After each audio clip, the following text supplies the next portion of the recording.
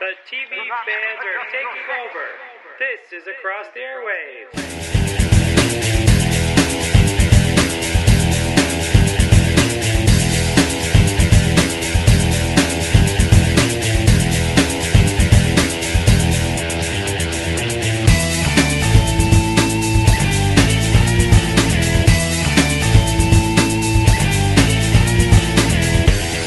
Hey everybody, it's Nico, and welcome to Across the Airwaves. We now return to part 2 of our ATA 137 Comic-Con episode.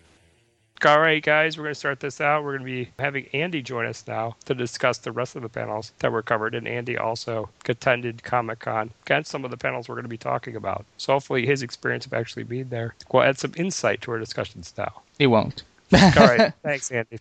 Well, it's alright. Way to shut us down there. But anyhow, though we're just joking around here. But anyway, let's take it away with Once Upon a Time in Wonderland, our discussion about that.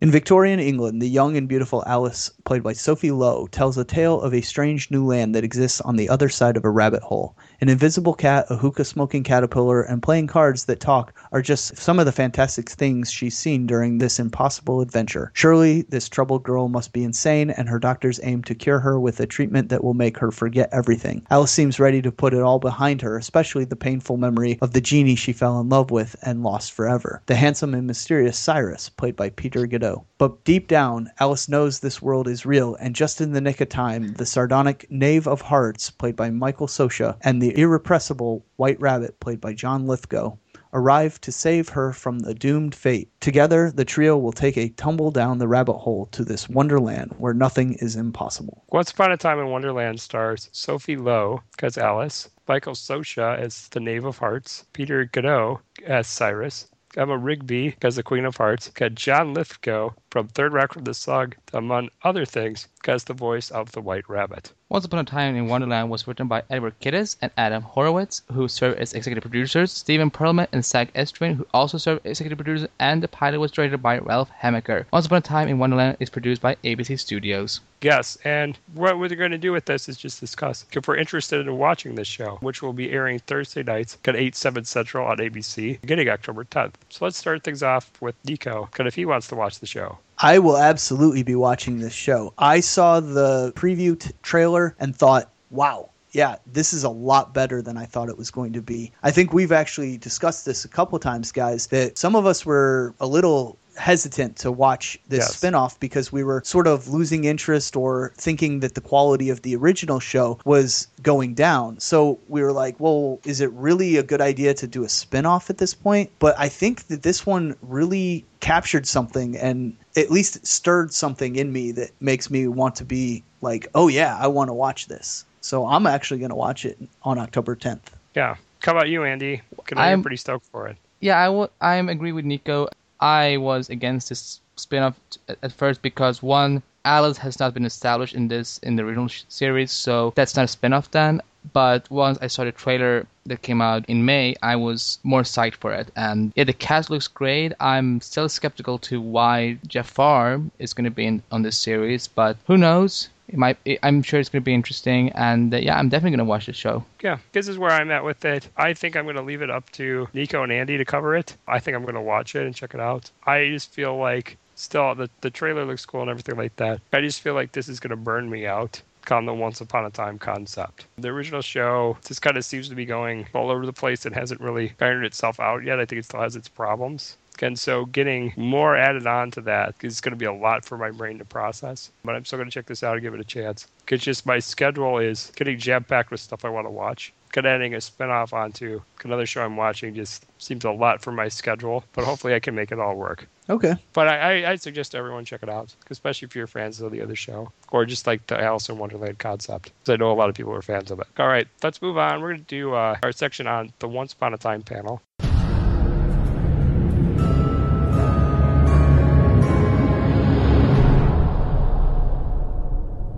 We're going to cover this in a little bit more detail because we do cover this show. And just so you know, I will still be covering this with Andy come the fall. At least that's the plan. So I'm still into this show. Again, I still think it needs to have its problems. Could need some things to work out, but hopefully it'll get worked out this season because it seems like they're going a good direction at the beginning of this season. But we'll see. The panel included Adam Horowitz, Edward Kitsis, Jennifer Goodwin, Jennifer Morrison, Josh Dallas, Emily DeRaven, Colin O'Donoghue, Robert Carlyle, Lana Parrilla, and Michael Raymond James. The panel started off with footage of Leroy getting a fork stolen out of his lunchbox. This leading to the first appearance called The Little Mermaid on this series. Then the video cut into a quick commercial break, a morning show called Good Morning Storybrooke, hosted by Yvette Nicole Brown and Paul Scheer, featuring dating advice from Dr. Whale and a low-budget commercial for Mr. Gold's Pawn Shop. If you lived it, I have it, Robert Carroll narrated in the clip, noting that all the significant magical objects from the show have found their way into his hands. On that note, the full episode of Good Morning Storybrooke will be available on the Season 2 DVD. Yeah, so that's cool. Check it out. Next up, the attention went on the cast of Once Upon a Time as they discuss all the romances fans have been shipping, including the most popular pairing between Captain Hook and Emma. But we don't see this happening because Neil is still going to be in the picture next season, so I think that's more where things are going to go. I agree. I don't like that ship at all. Yeah. Well, it's what the fans want, so they're crazy. Some fans. Yeah. Some fans. Yes. Some fans. As for other new characters that are going to be introduced this season, it was revealed that Peter Pan is going to be non-traditional, maybe even a little frightening. Also, Tinkerbell will have an unlikely connection to one of the characters. Meeting her will lead to some big surprises. So I'm anxious to see how that's going to work. Yeah. No, I don't think it's Tamara.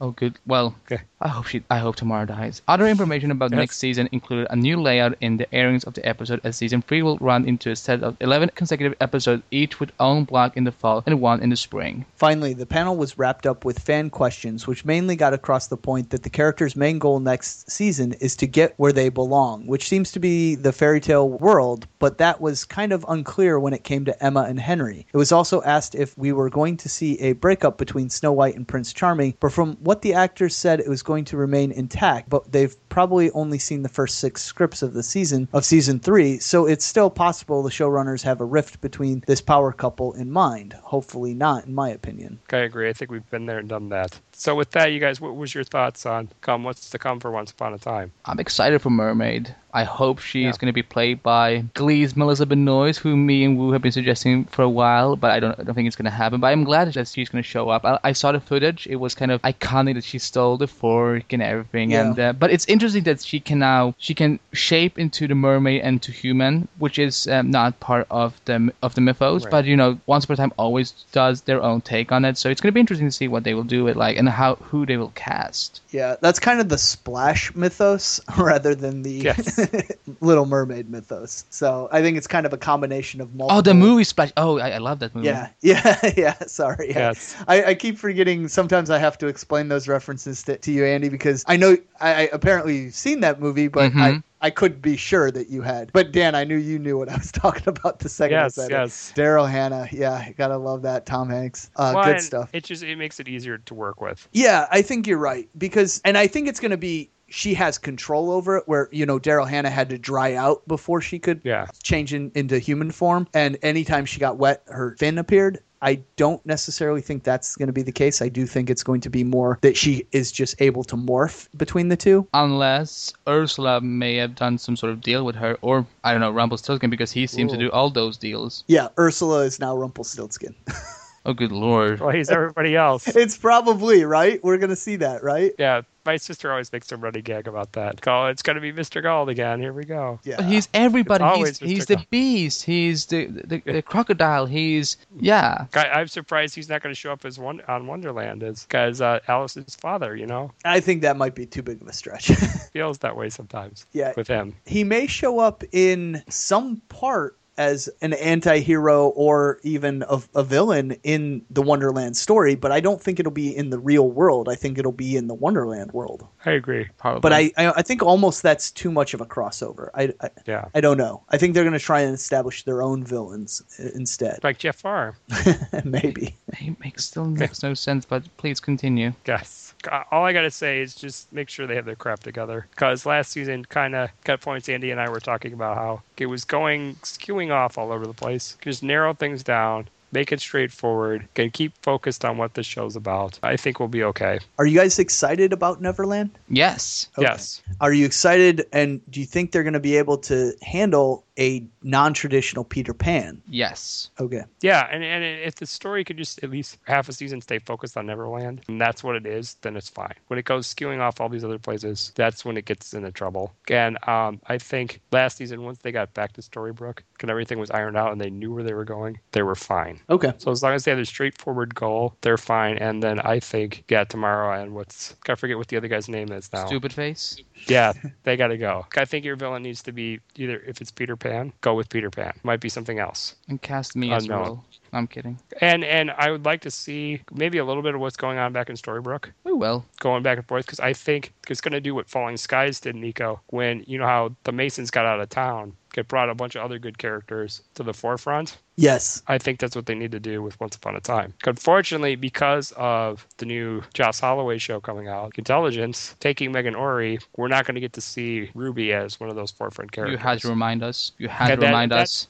I'm sorry, Andy, but I'm done. that's the way I would have gone in doing this plotline. But unfortunately, they can't. Right. Yeah. They should have tied down Megan Ori's contract and she was going to be a star. You could tell that from day one when they did the first episode featuring her. Absolutely. So they should have done their work. They should have invested in one of their stars and brought her on as not just a recurring, as a full-time cast member, Yep. But they didn't do it, and now they can't do it. So that's unfortunate. I don't want to talk about it anymore. All right. Well, that's fine, because we're going to move on anyway. Yep. Great segue, Andy.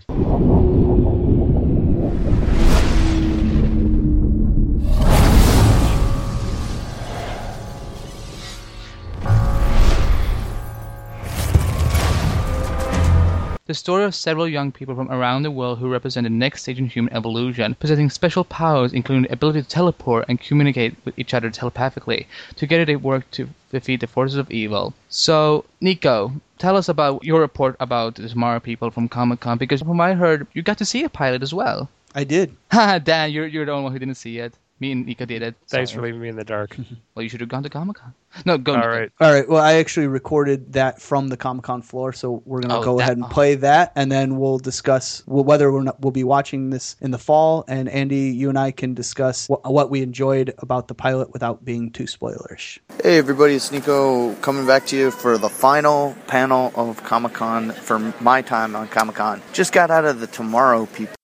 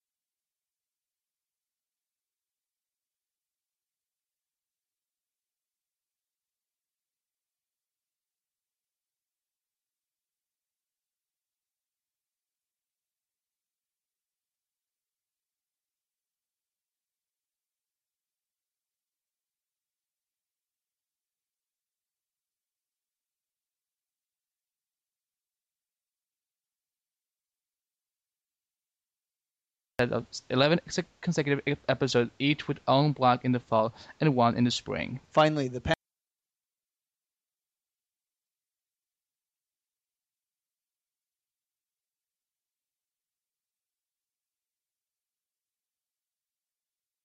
And that was followed by a trailer for the World of Warcraft movie. That's a popular video game, and that's going to start production in 2000.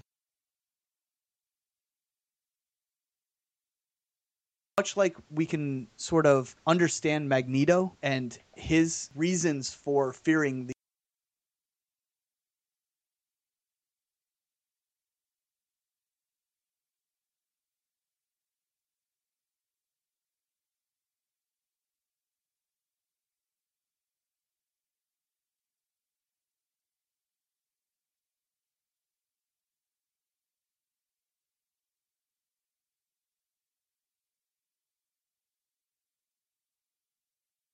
There's a ton more to talk about it, so that'll be on the special Comic-Con episode. All right, thanks, guys. All right, thanks, guys. I got to see it on preview night. That was one of the first. That was one of the first pilot I got to see, and that was my favorite. I won't talk about too much because I too much because I sometimes I talk too much and sometimes I things. So I'm just gonna say it's if you like X-Men, this has a similar X-Men feeling to it. This is a great cast, Peyton List, who I think all three of us recognize Smallville. She was Smallville. I'm glad that we could see her female lead character. It's a great cast, and once I get catch up with Supernatural, I'm gonna probably realize how even more awesome Mark Pellegrino is, who was Lucifer. And it's all I would say is that there's a big twist. That there's a big twist. So definitely check it out. So definitely check it out 9 p.m. right after 9 p.m. right after Arrow on the CW. Yeah, I was really surprised. Yeah, I was really surprised. I was not as excited about it. Not as excited about it into it. I didn't know anything about the previous two incarnations show or the 70s show or the 90s and now remake 2000s or 2013 2013 yeah 2010 yeah 2010s. I had no idea about what it was just from Michael had sort of talked about in their discussions and things of that nature. So I went into this completely blind, was surprised by it, and really enjoyed it. I think Mark Pellegrino's going to make an anti-hero sort of villain. Dan, you and I talked. His motivation, something that we can understand, something that we can get behind, and so his methodology is definitely wrong, and that's what makes him the villain. But we understand where he's coming from, and we can see why he's the bad guy. But the bad guy, but not 100% wrong. Why he's concerned. Why he's concerned. We can understand Magneto, reasons for fearing the humans.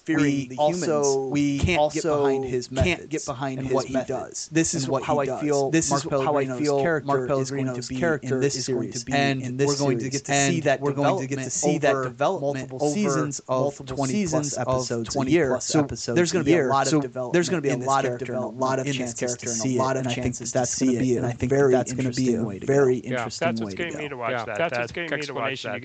Explanation you gave right there, I was interested in watching it anyway. Kind of like, ooh, X-Men TV series. That's going to be kind of cool. I want to watch that. That's going to be kind of cool. But then when you're talking to me about Mark Pellegrino playing such a great character, I'm interested to see how this is going to work. I've also heard great things about Robbie and Mel. Really good. Really good. I like his cousin. I like his cousin a lot as Arrow. A lot as Arrow. Looks like his brother. But we've talked about this being very similar to the X-Men. But one of the things that I like about the Tomorrow People is that every one of affected by this genetic mutation has the same powers. Essentially, I'm going to put that caveat in there, but won't say why I'm putting that caveat. I know what you mean. Yeah, I know what you mean. That'll make it much easier to do. Yeah, you're not going to see. You're not going to see one person who's able to teleport, one person who's able to move things with their mind, one person who's able to have telepathy, to have telepathy, or get into other people's minds. Those three features are for all of the people. All of the people are on another side. Have those same three features. So you're going to have equally matched. So you don't have people who have massive going up abilities, going up against lesser abilities. They're going to be somewhat evenly matched, somewhat evenly matched. Ability to use your skills whether or not you win. Will be whether or not you win someone who's equally matched. So it's going to be interesting in that sense. It's going to be interesting in that sense. You're also going to see some of the you're also going to see some of the best features, because telepathy and teleportation are three of the cooler features in the X-Men universe. Of course, there are other ones. Of course, there are other ones that are cool. But those are some of the cool ones. But those are some of the way they deal with it, and the way they deal with it is going to be fun to see how they use those features. And each week we get new things coming out of the story. I think it's going to be a good show. I think it's going to be a good show. With that, we're going to move into one of the big main events of the movie panels that took place on Saturday. This was a big event. Big announcements were made. Big announcements were made. Several voicemails were several. Very, very excited. Very, very excited. Really? I thought I sounded way too silent. Yes, do you but still I'm not going to have play them? them on air. Yes, but I'm not going to play them on air. I didn't think you would want me to do that. Well, let me listen to them first, and then we can see what we can do. sounds like he's at a drunken frat party. Okay, let's drunken frat party. Oh my lord. Okay, let's get into it. Okay, let's get into it. That's how exciting this It makes you drunk. So what we're going to do here is we're going to quickly go through the other movies that were mentioned because there's a big announcement because there's a big announcement that I'd much rather talk about than Andy was at this panel. Andy was at this panel. About the trailer footage, when I talk about the trailer footage, and if you have anything you want to add about these, make us more excited about these. Feel free to do. What you saw, feel free to do. I will. Okay.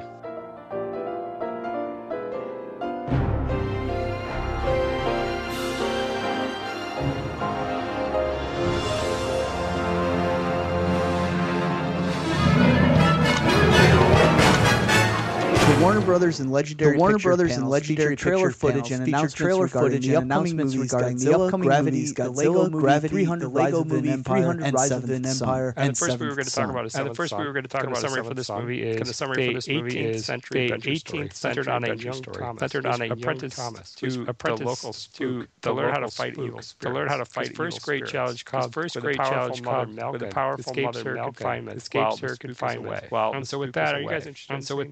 I am interested in seeing this, and I actually think it will be much better than Jeff Bridges' other sci-fi movie this year, R.I.P.D. You know, I liked it because it was Ryan Reynolds and Jeff Bridges, but it was not a good movie. I think this one has a lot more potential, and I think it's going to be interesting. And if I'm not mistaken, this is based on a book. Is that right? A book series? Is that right? A book series? Yeah. So at least the source material's been out there. I know R.I.P.D. is based on a graphic novel. He's based on a graphic novel, it was not done well. This, I think, has a pretty good chance of being good. Yeah, just the dude as a wizard. It's kind of interesting. I don't know. Yeah. Anything you want to throw in about this, Andy? It was cool seeing I'll give you that. It looked good. It looked good. Don't get me wrong. You didn't really capture your interest. Maybe see it when it comes out on DVD or Blu-ray. But it was cool seeing Jeff Bridges because he's the dude. Jeff Bridges, he's the dude. Good stuff. All right, and then we saw a movie that I'm pretty excited about. Godzilla. Nico, you want to take away the summary? A giant radioactive monster awakens from its slumber to wreak destruction on its creators. I haven't seen this movie. I want to see this movie. I want to see this. The first Godzilla movie. Well, I should say the first by Roland Emmerich was. It was alright. Kind of like the old school movies. They're kind of. But I really want to see Godzilla. I think this is going to be cool. Plus Bryan Cranston being in the movie kind of adds to its credibility. So I think it's going to be cool. Yeah, when I heard Bryan Cranston was involved, I was much more excited to see this movie. I'm not a huge Godzilla fan. I'm not a big Godzilla fan. Big old monster movies, not really my forte. But Bryan Cranston, gonna be good. A good Godzilla could be a lot of fun. Could be a lot of fun. I didn't see Pacific Rim, but everybody said it was stunning. And if they could do something similar with a good Godzilla story, then I would be. I'm with you on that too. And there was footage showing. Andy, you could correct me. But Bryan Cranston's character is like it has gear. It's like they're chasing down some winged creature that looks like Mothra. That looks like old Godzilla films. Some of the old Godzilla smaller creature. And then I guess we cut to an airport. And then I guess we cut to an airport where Godzilla's leg kills the monster. And then we get this full-blown shot. And then we get this full-blown shot. He's like one of the biggest. And he's like one of the biggest and most advanced that we've ever seen on screen. And then it just cuts to. So Andy, I mean, what did Godzilla look like? I don't remember if we got to see the face, but here's the thing. We got to see the teaser showed us last year, which I saw as well. And then we got to see the full trailer. Then we got to see the full trailer. Most of the things you just said then is pretty accurate. I'm not entirely, but it sounds pretty right. I don't remember if we saw the face of Godzilla, but we did see a lot of shots of the bigger size of the monster, and we did see a second one as well, which I think you described called. Yeah, there's at least one more monster in this movie, and it looked good. And this was the movie from. This was the movie from.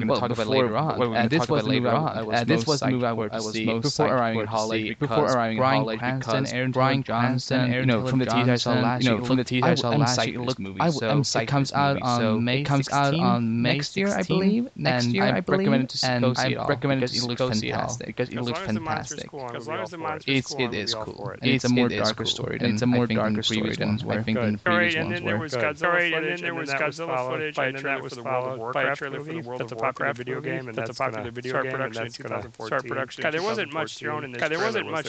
No, it was one scene, I believe, and then the director came out and talked about it. I don't know if it was World of Warcraft. I don't know if it was World of Warcraft because I know there's two different games, but it doesn't matter. It was short. It was just like 10 minutes. It was just like 10 minutes of discussion, like 2 minutes of trailer, and then he walked up. But it looked pretty good. Because I didn't know it was going to be there. I didn't know it was going to be there. It was a pleasant surprise. I never played. I never played. So if it's about World of Warcraft or not about Warcraft or not about, if it's based in that, then I would actually be interested. I would actually be interested this movie because I want to know what the hype is. I want to know what the hype is. I never got sucked into that world. Seeing a good if that is what it actually is based in that world would be a lot of fun for some people who maybe never got into it. Yeah, I'm with you for that. I'm with you for that. That's why I have a lot of friends that are obsessed. Plus, I have a lot of friends that are obsessed with it. So maybe Henry Cavill will be in it. Maybe Henry Cavill will be in it because he's a big I would be surprised. I would be surprised that this movie gets because they love playing the game. Because it's going to be interesting. It's going to be interesting. It's going to be good stuff. And then the next one, they showed something for 300. I think it's, and then this is the first 300 film. So the first 300 Rise of an Empire. 300. Nico, you want to hit the summary on that one? The Greek general battles an invading army of Persians under their mortal turned god Xerxes. I like the first 300 movie, but I don't know if it's a series that could sequels, especially with Zack Snyder did a great job directing the second installment. But his involvement with the screenplay, I think producing the movie as well. I think producing the movie a little less weary. Nico and Andy, are you excited to see 300? Sure. Okay. I'm not interested because it's got to be a prequel, right? It's got to be a prequel because they all die in 300. Let me help you out. This is about the army with the one guy that came back to win the war. The way they described it on the panel was that it is a sequel in a way, but it's like imagine it's happening. Imagine that it's happening on a different side of when 300 happened. So it's like it's happening at the same time as the events in 300 happened. It's not a prequel. It's not a prequel. While on the other side. While on the other side. Meanwhile, yes. Across the ocean, yes. Yeah, no, but sure. I'm good. Don't get me wrong. I'm gonna probably. Don't get me wrong. I'm gonna probably. I'm just not. None of us sounds excited. None of us sounds excited. We were like, yeah, sure. We'll rent it. We'll rent it. Should we move on?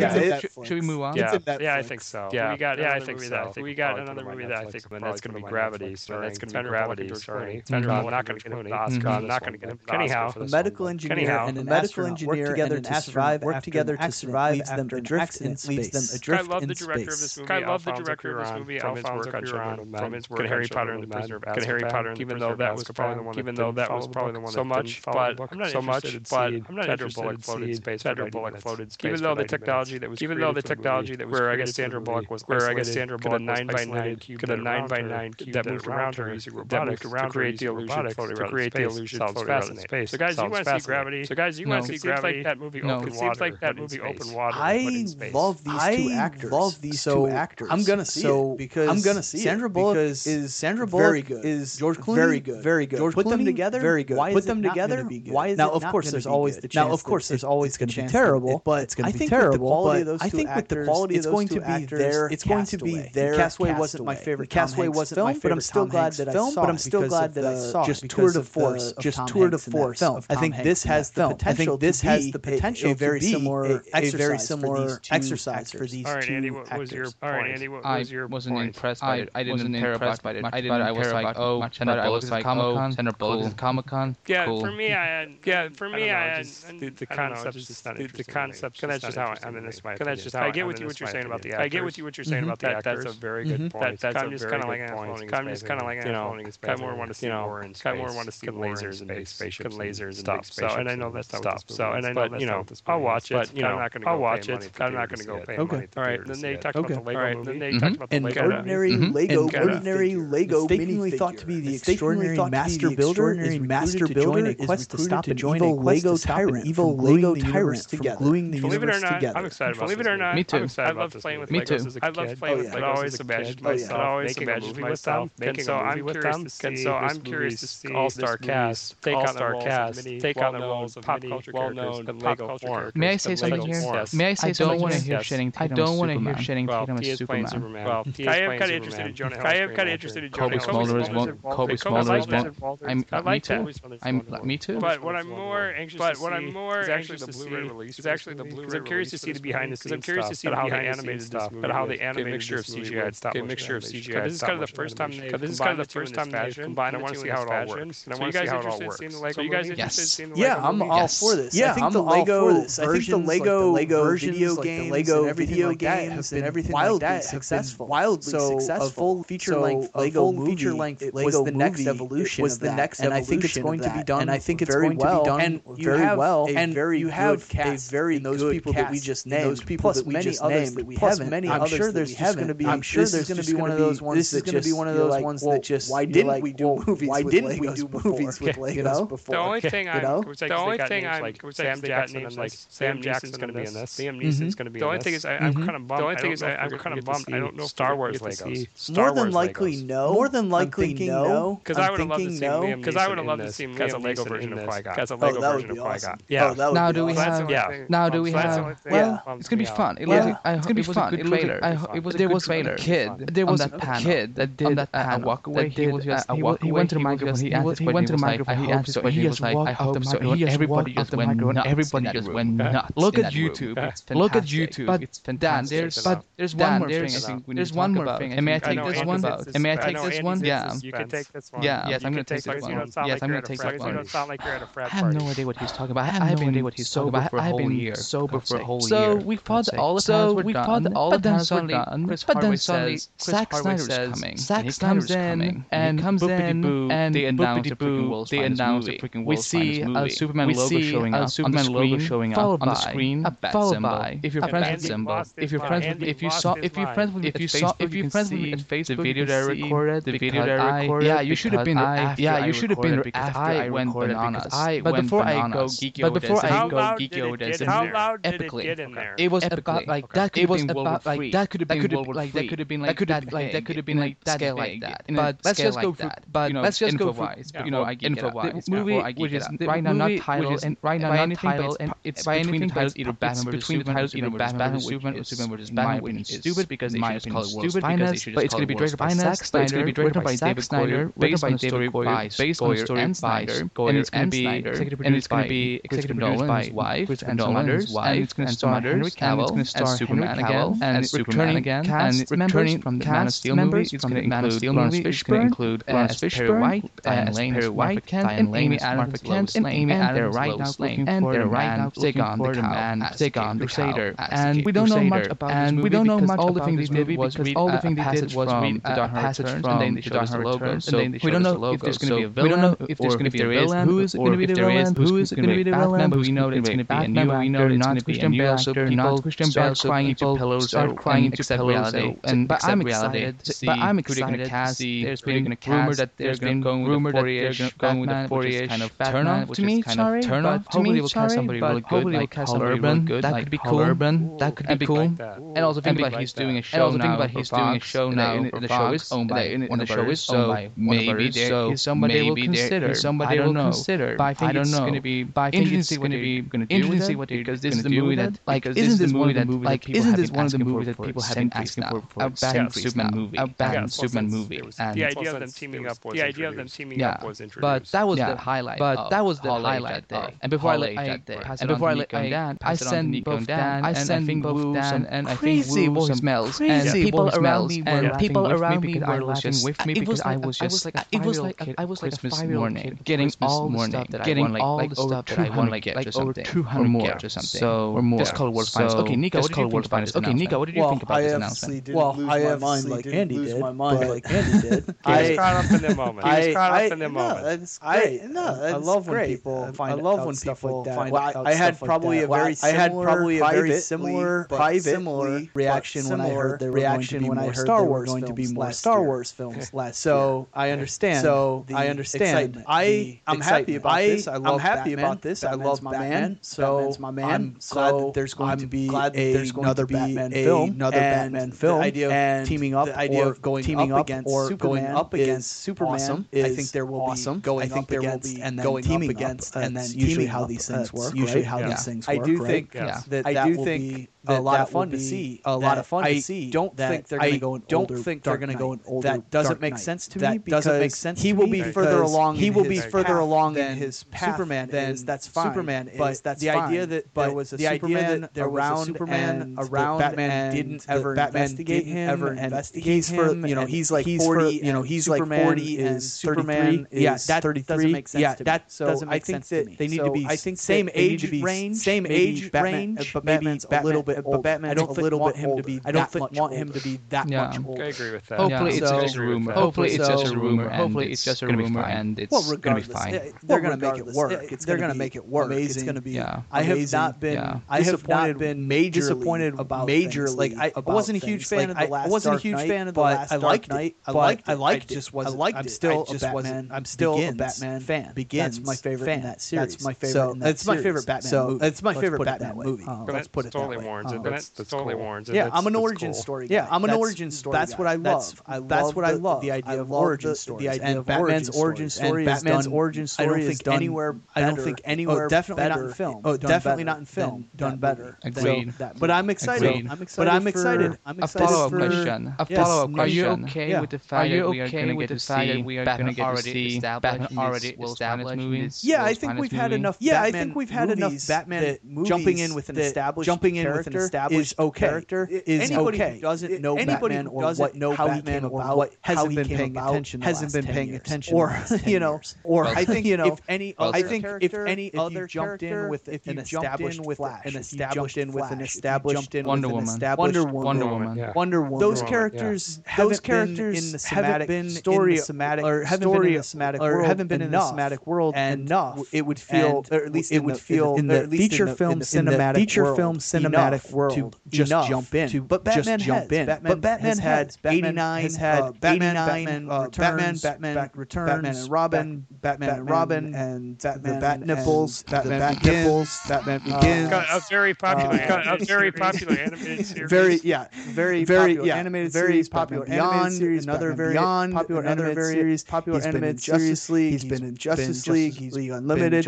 All of these things. All of these things. Everywhere. Everybody knows everywhere. So everybody knows Batman. So I'm okay with it. I'm okay with that. Really, what I've got to say about the movie is, of course, this is something I've wanted to see. This is something I was introduced to Batman. Ever since I was introduced to Batman first. I was introduced to Batman first. I think in terms of plotline, we're not really sure. They're going to have Michael Caine or Gary Oldman back as a supporting cast. I think you should start all that over again. But for the villain in the next film, I'm saying what I thought they were originally going to do. But I thought they were originally going to do about Lex Luthor being the bad guy. I think that's still the bad guy. I think this movie's going to follow the plotline of Batman. Follow the plotline of Batman and Superman. Because I just think that's one of the best. Because I just think that's one of the best team-up stories. Now it's not going to follow it exactly. It's not going to follow it exactly because we all know because that has a few other things. So they're going to have to adapt it. So they're going to have to adapt it. I think they'll do that by throwing. I think they'll do that by the Dark Knight Returns. From the Dark Knight Superman and Batman's conflict. Superman and Batman's conflict. I think that'll be thrown in there. I think that'll be again the movies that again not go that route. I not go that route. I just think that's DC Comics has up their sleeve. DC Comics think something that people want to see. I think something that people want to see. And I'm going to get into more on that. I'm going to get into more on that when Michael and I do our regarding this announcement. Regarding that's where I'm at right now. But that's where I'm at right now. Come a story, and I'm excited to see. Come a story. Are you guys in the same boat? Are you guys in the same boat? We just assuming yes. We just went over that. Smells. Pretty much says but I mean, you guys think this is? But I mean, real quick. I mean, you think this is a good way? Real quick. I mean, you think this is a good way? The thing is, we don't know anything about it. We don't know anything about it. We don't know it's going to be based on Batman. We don't know it's going to be based on Batman. We don't know it's going to be heavily based because it's been. Of course, I don't want to see an old Batman the way that Dark Hurricane goes. I want to see them being against each other, and by the end of the movie, and then I want my freaking Justice League movie. I think it needs to set up.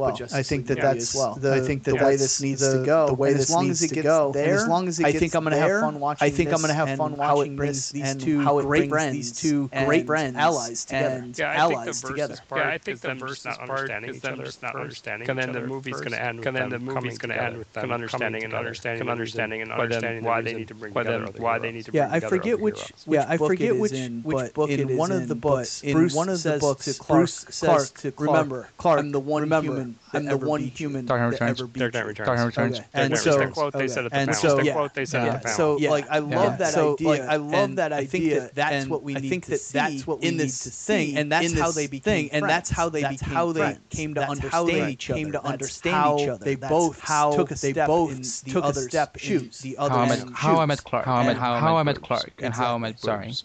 I think Batman's going to see him kill Zod. I got to do something about this guy. I got to do something about this guy. And maybe that's why he might win in the movie. I think he's going to start out. I think he's going to start out that way. I think it's going to be Bruce Wayne together. Batman trying to figure out who's the right person to follow. All right. Well, let's move on to talking about the other big superhero. Oh my God, there's more. Oh my God, there's more. There's another superhero movie coming out. There's another superhero at the 20th Century Fox panel.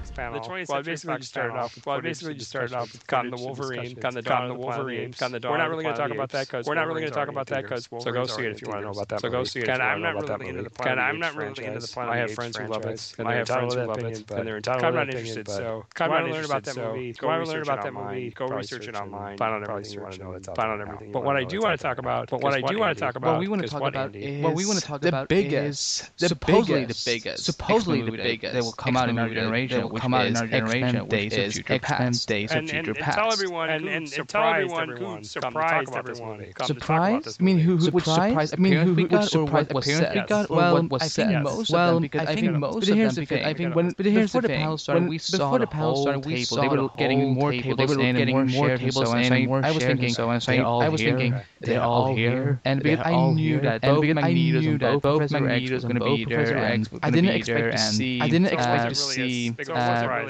No, I was. The surprising was the whole panel was how amazing it was. It was a great surprise. It was a great surprise. I knew it was going to be amazing, but it went because this is a franchise that's been on since 13 years ago. So it's been. It was fantastic to see all them seeing the first trailer and it was amazing. No, it was amazing. Ian McKellen, Patrick Stewart sitting together, Michael Fassbender, James McAvoy, and James McAvoy. One of the funnest parts of that panel was Halle Berry Storm getting in love. And then what she meant by that was why does she have a love interest? Because I have a love interest. She's been reading on the internet that she's been reading all the internet, seeing all the Storm some Halle Berry, and I'm like, I had to be, and I'm like, I had to be like, oh, then she's like, of course we love you. Then she's like, I'm like, oh good grief, that's what she, good grief, that's what she. No, but it was fantastic seeing.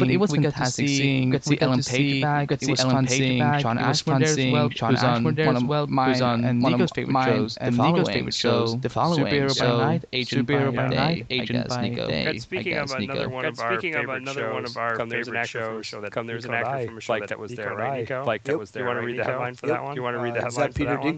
Is that Peter Dinklage? Peter Dinklage from Game of Thrones. Peter Dinklage from Game of Thrones going to be in Days of Future Past as Bolivar, the creator of the Sentinels, adding a whole new dynamic humans versus machines that I've never seen before, and I think Dan, you agree with that. Yeah, I really think it's going to be interesting. Peter Dinklage, has a physical disability, and I think someone disabled is very interesting. Kind of very interesting. Kind of almost the opposite. I think that's kind of neat. So I think that's kind of neat type of thing, and people who are considered as an outcast, because sometimes people going up against another feels like they're outcast. That feels like they're really interesting. That's really interesting. So I want to see how all that's going to work.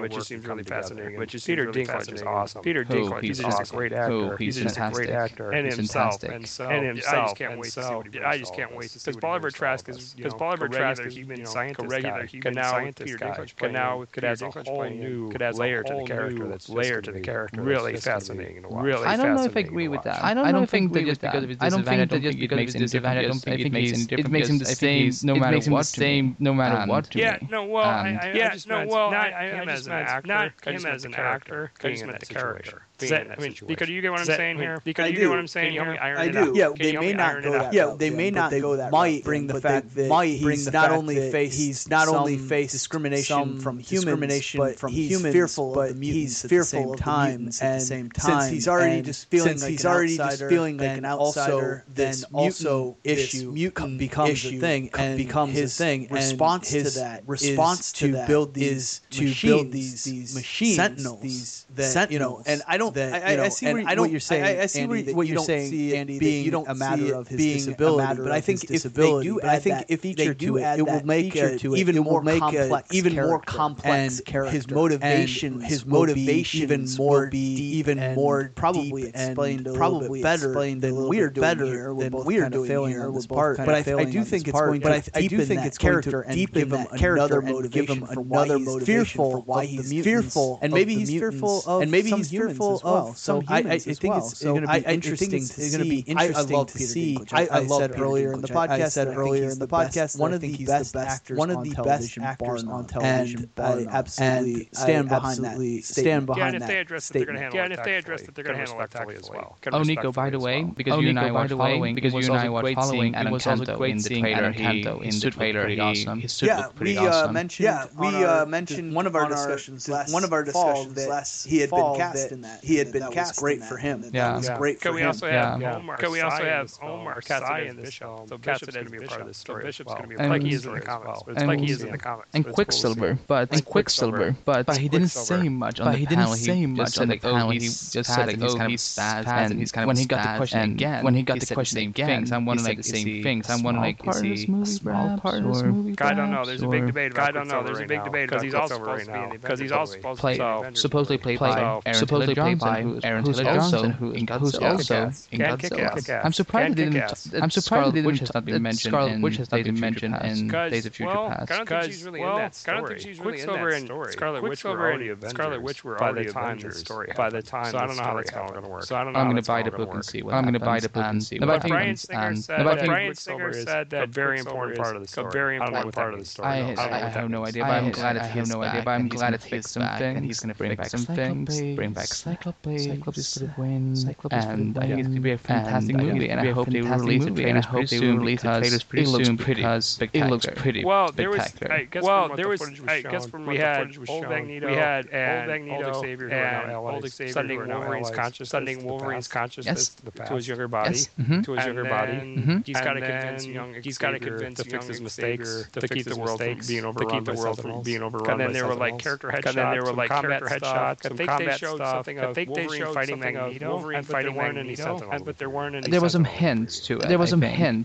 But they just recently released some good Sentinels, which was fantastic. And they were giving out some panels. One of them was one of the Sentinels. So that was one of the Sentinels, and that was one of the first hints. And then we also got cool. But there are no better looks of the Sentinels out on the internet. So you will find it. That was Wolverine fighting Magneto. I know there's one young Magneto flying up. It could be against Wolverine. The best thing I remember from young Professor sitting opposite older Xavier, who tells him believe again. We need to believe again. Something like that. And I hope there are more scenes like that. We want to see it. Come on. We want to see it. So I take it all across the board. We're all excited to see it. Yeah, for sure. I agree. I think there's great actors in it. Great actors. I love the cast. I love the cast. Go see Wolverine if you haven't seen it. And stay for the credits. Yes, I will stay. Yes, I will. Let's move over to a short panel, which was the Lionsgate panel.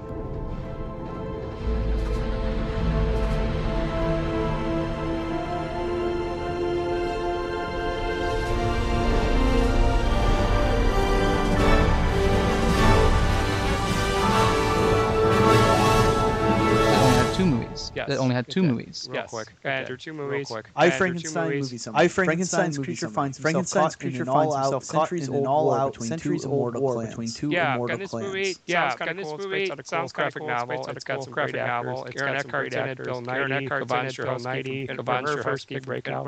Sounds like it's going to be a lot of fun. Sounds like it's going to be a lot of fun. It looked like a good trailer, and I was just so psyched to see Yvonne Strahovski because I love her. She's one of the best female actors. She's one of the best female actors. Yeah, this movie made me more excited than Jeff Bridges' movie.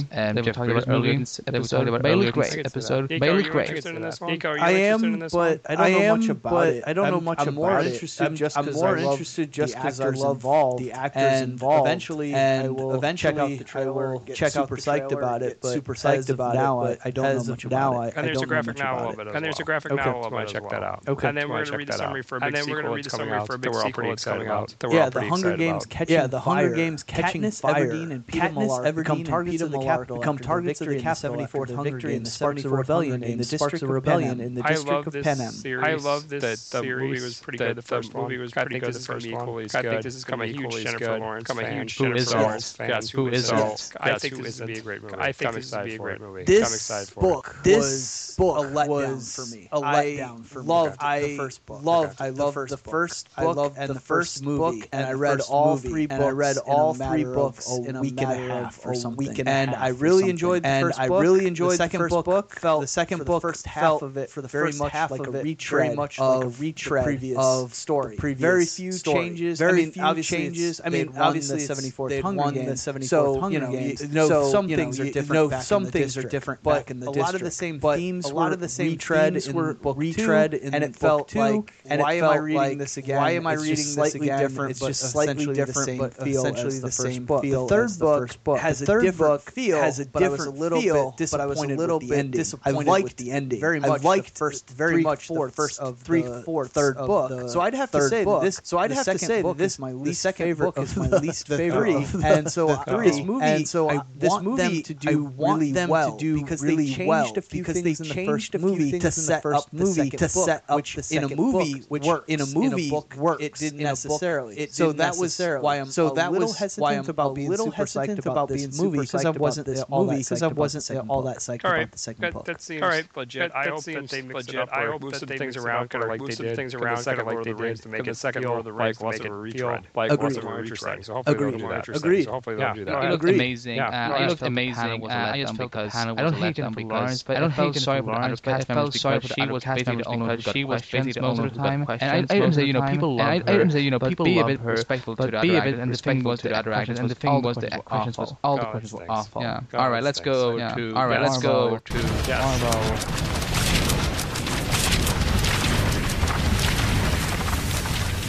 Marvel Studio President and producer Kevin Feige guests provide an inside look at the ever-expanding Marvel Cinematic Universe. The highlight of the weekend was the casting weekend was the casting films for the Dark World, Captain America: Winter Soldier, Guardians of the Galaxy, Guardians of the Galaxy, maybe a 4th film, maybe a 4th film. Now there was already a 4th trailer, but when Feige starts talking, somebody interrupted him and shut up all the lights. It was Tom freaking Hiddleston as Loki. And as he was commanding us, he was demanding us to shout his name, kneel before him, and he was bragging about where you're and it was just spectacular. So then we got to see a trailer. The thing I'm most excited about is seeing this movie is seeing who was the ninth Doctor, and to listeners, and it looks bigger, and it looks bigger, it looks more fantastic. But there was not a panel set because I thought the show up, but seeing Tom Hiddleston show up, seeing Tom Hiddleston show up. You guys have any thoughts about? You guys have any thoughts about what you may have heard or seen about Thor 2? I'm thinking some of the footage was The Rock seemed kind of cool with The Rock Monster slapping Loki. But that got quite a few cheers. And then there's something Thor. That's pretty standard, but footage looks good. It seems much more of a classic Asgard, or Tolkien Game of Thrones feeling to it. Game of Thrones seems really cool. Yeah, that's what I'm excited about. That's what I'm excited about. Story being told in the good portion of the story being told in Asgard, and that's going to be cool. And that's we've seen Thor on Earth. We've seen Thor on Earth. It's going to be interesting to see him on another plane location. That'd be fun. Location. That'd be fun. Or planes. I think so too. Yeah. Then the panel moved into discussing Captain America, the Winter Soldier, and in case you didn't know, Samuel Jackson didn't know, Samuel Jackson co-with Smulders from the Avengers along with Scarlett Johansson along with Scarlett Johansson. Also newcomers to the series includes Anthony Mackie as Anthony Mackie and Revenge's Emily Van Camp as Sharon Carter. Oh my god, this was the best trailer out of all of those Marvel because I get now what Kevin Feige was talking about when he was saying that this movie is going to feel like this movie is going to feel like, and I think it's great to see Captain America in modern time. He had a new suit. He had a new suit, and Anthony Mackie was just hilarious all the time. He's a freaking badass, and if you don't see this movie next year, something's wrong with you because something's wrong with you because this. I think this is going to probably be my favorite. Phase 2 movie before Avengers 2 comes out. Avengers 2 comes out. Well, it's got the most cameo roles in it too, so that helps make it exciting. It seemed like I don't know if they were talking about it, but there's going to be a lot of distrust between Steve Rogers and Nick Fury, and is that how the political? I'm not sure. I don't remember because I only got to see it one or two times, but it might be.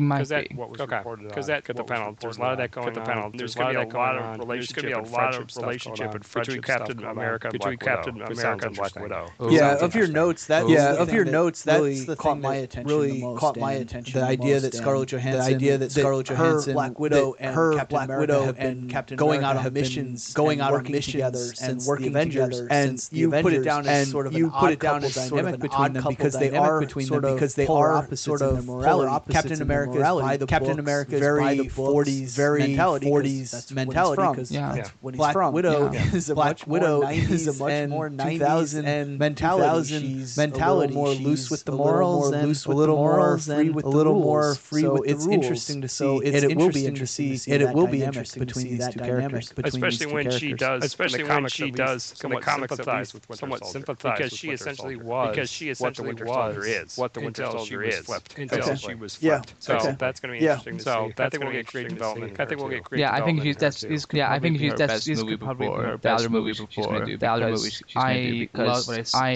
love between her and Cap and how much Scarlett Johansson she's fantastic. And we're also going to see the Captain America villain cross. Yes.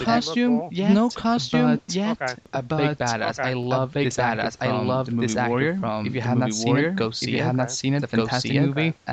He was awesome. We didn't get to see too much of it. He was in too much of it. He was in one. They started out at a big scene, and they went into scene, and they went into. I think he's really good. I think reminds me so much about Manu Bennett for some reason. They kind of look similar. No, but I don't know much about Crossbones. Just looking from hearing from the name, I think it's gonna be pretty good. I think it's gonna be pretty good. I also feel like a lot of this effect is going to have effect on what's going on with Agents like with the helicarrier, being shown crashing Kobe Smulders being in this, kind of also popping up. She's in the Shield pilot. She's on Shield. She's on Shield. I saw a news article. I don't know when she shows up.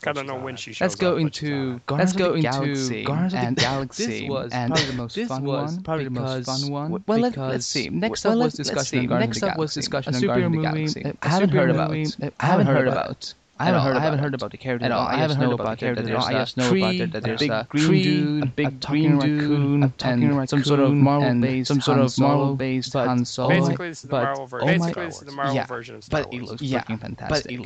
Can I just say that it was just surprising to see Karen Gillan as bald? I'm sorry for being so premature in Squid, but I'm sorry. She was wearing a freaking wig.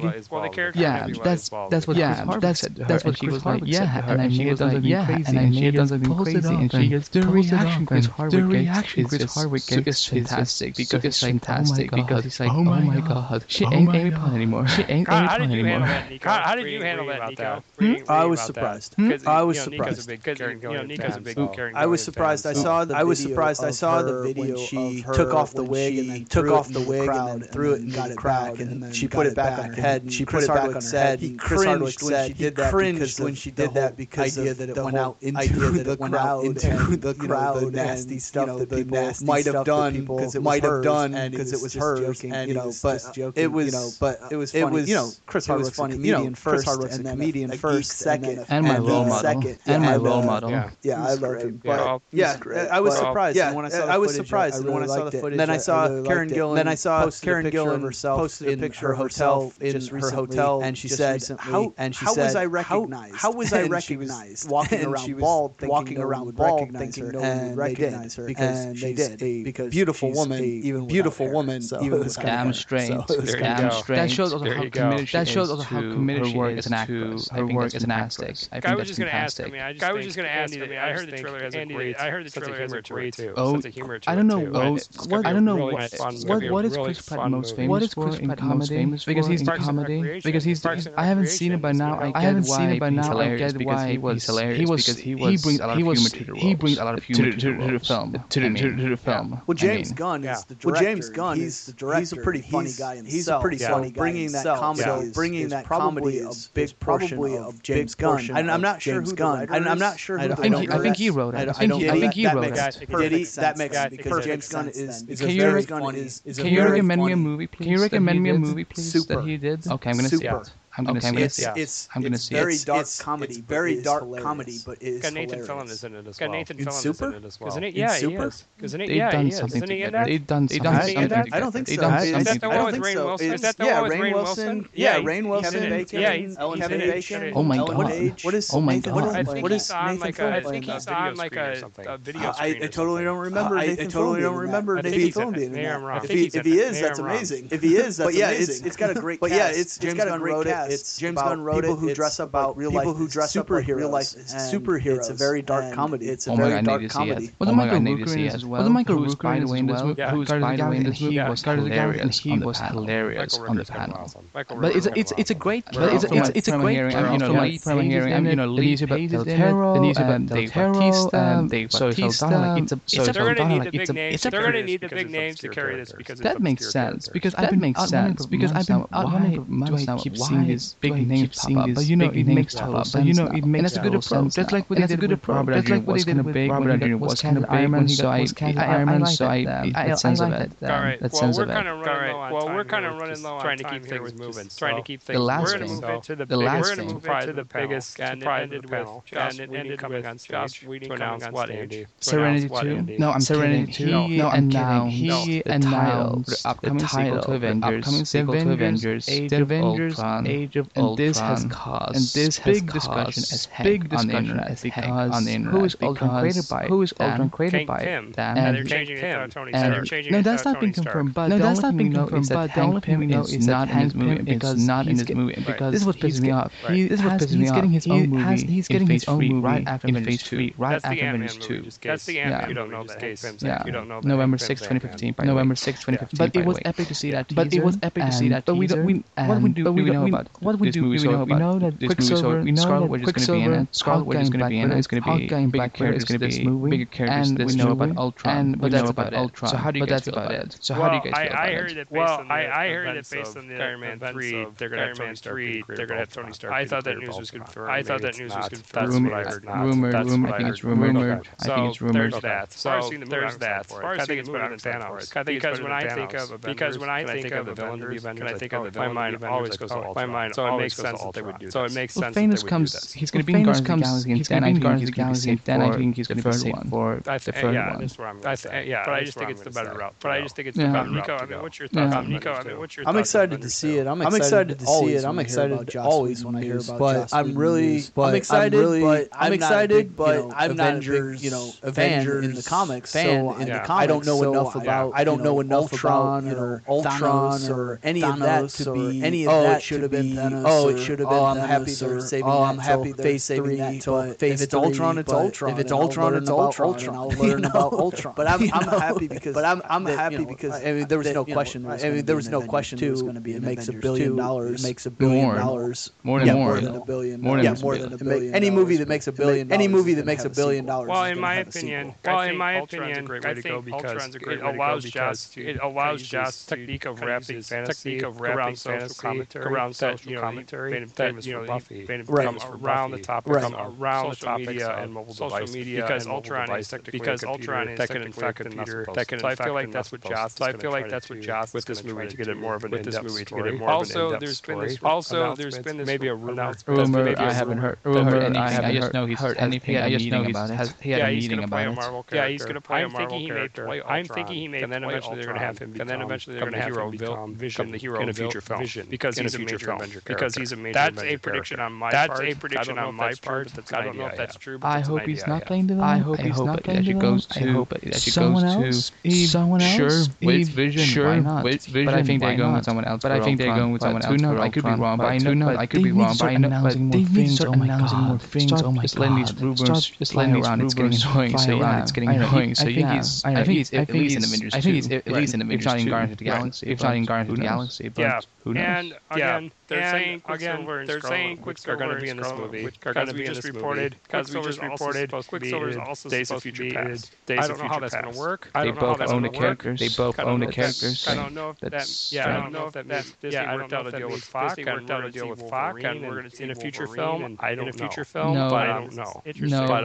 Interesting. I've just heard that they both own the characters. I haven't heard that there was never a deal done. There was never a deal done. Kevin Feige was like, Kevin Feige was like, but we cannot call them. But we cannot call them Magneto's in Avengers 2, which is going to be. But a different actor playing them is also kind of messed up. Yeah. It's going to confuse people. It's going to confuse people. Because is Avengers coming out in 2014? Okay. 15. So Days of Future Past have already come out. So Days of Future Past, I guess that'll be less confusing. I guess that'll be less confusing. I have some hesitations about this movie, but I'm excited to see it. I'm super excited to see it. I'm sure John has I know everything he knows what he's doing, and I think it's doing, and I think it's going to be good. Right. I think it's going to be good. Well, I think that sums up everything we've got to say about this movie. I'm looking forward to it. It's going to be a lot of fun. Looking forward to it. Anything what Joss does, anything what Joss does, great stuff. All right, so now that we got done talking about the big upcoming Avengers movies, we're going to be talking about another Marvel movie that's coming out from the people at Sony. I wish Disney and Sony could work things out so Spider-Man would be a part of the Avengers franchise, but that's not the case. So we're going to talk about the Amazing Spider-Man 2 movie.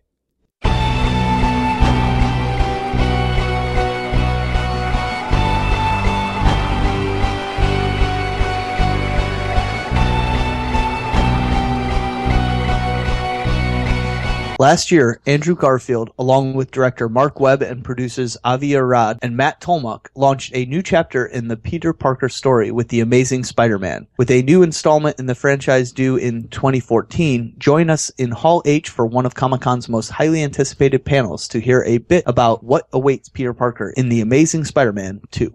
The Amazing Spider-Man 2 panel started out with Andrew Garfield showing up at the event dressed as Spider-Man with the help of this huge video sequence that showed him scaling the walls of Hall H to sneak into the building. This is then followed by a video from Emma Stone where she apologizes for not being there, and it cuts into footage, which all of you can see online, of Electro charging up and his face glowing. Yeah, this is pretty cool if you check it out. It's very, very brief, but this is not the traditional green and yellow jumpsuited Electro that you're used to. This is a man made out of pure electricity, much like the Ultimate version, and it's pretty cool looking. Again, after this footage wrapped up, Jamie Foxx went into talking about his character, explaining how Max Dillon, who's going to become Electro, in case you don't know that already, is a huge Spidey fan, ultimately gets betrayed by three things: love, his family, and his work. Because this ultimately makes him Electro. Mark Webb added on to this by explaining how liberating it was to get the origin story out of the way so he could go his own direction with Spider-Man, showing the side of the character that enjoys having superpowers by having the character add aspects of physical slapstick comedy to his fighting style with the intent of matching the character's personality. Yeah, there's this little cool little aspects that Mark Webb is adding to us being able to go inside the character's head with this film and really go into his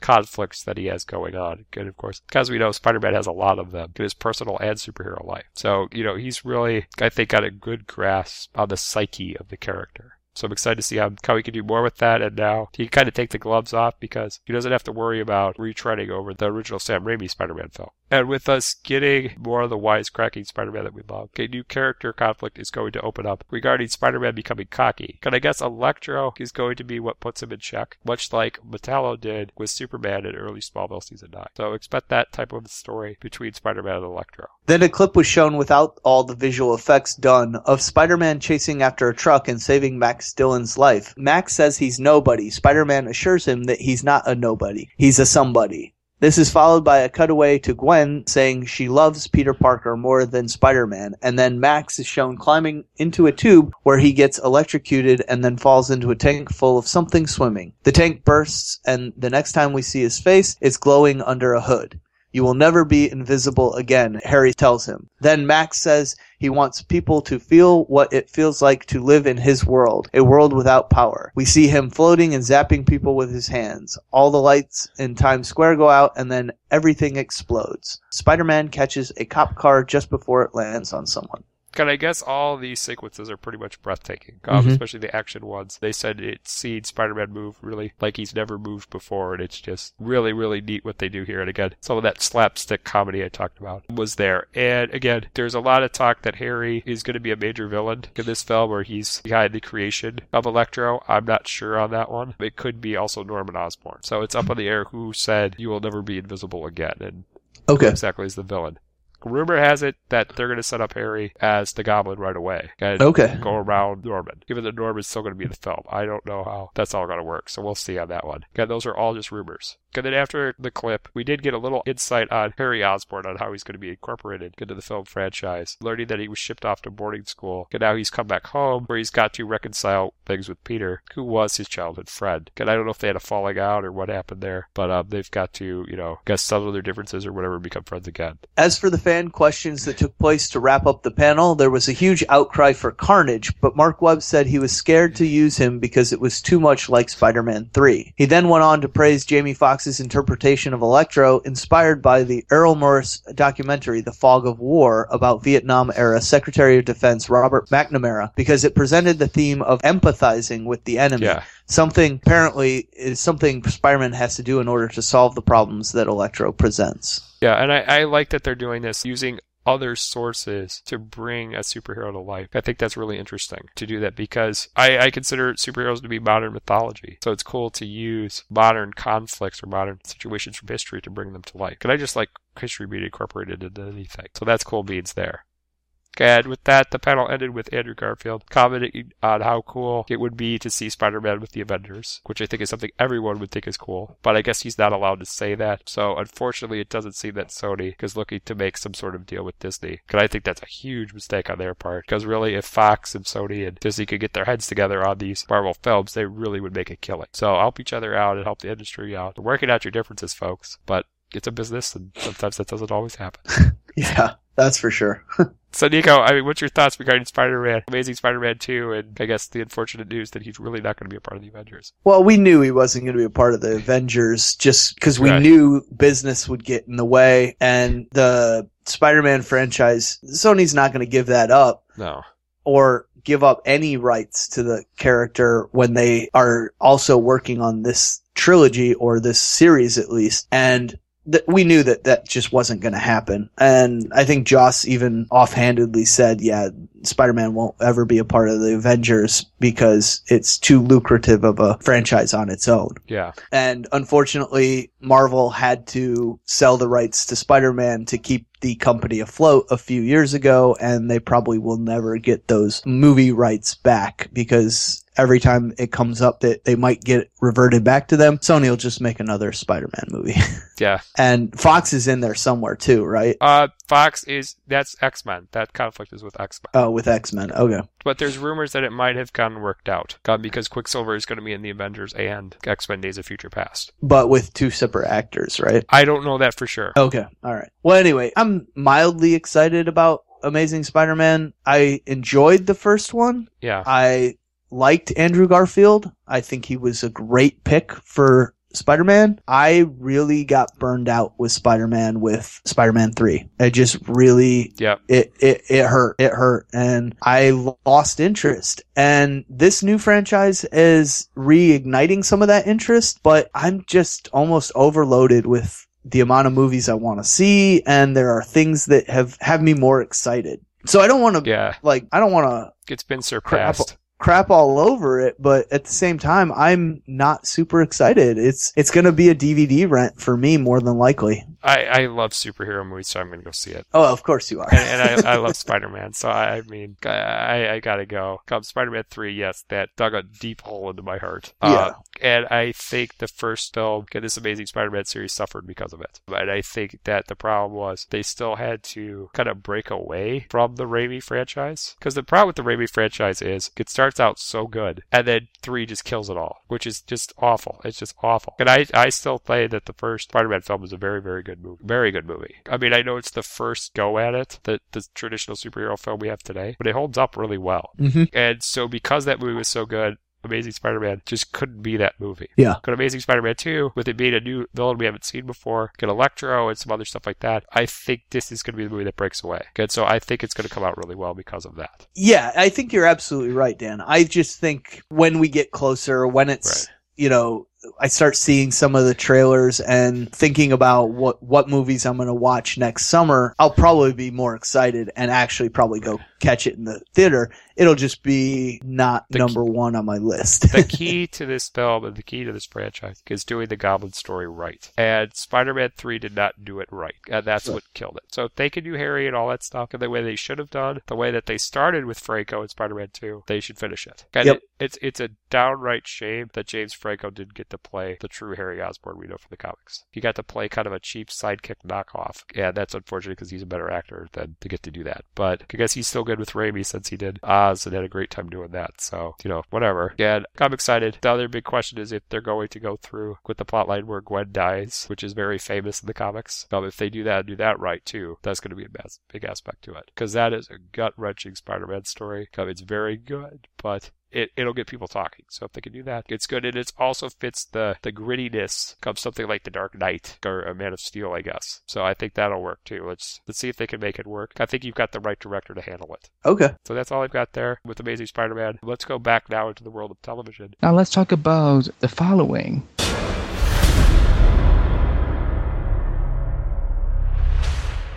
That is now entering its second season. That will sadly we'll have to wait for until January 2014, but that doesn't mean we can still talk about it because there was a panel at Comic-Con. So we're going to talk about the two biggest things that we got from that panel because there was still some mystery to what this upcoming season is going to be like. But the biggest thing, first of all, is it is not a surprise.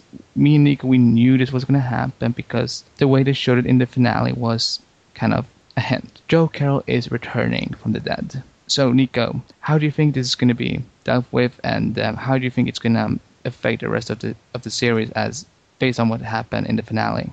So, what happened is season 2 is going to be a 1-year time jump.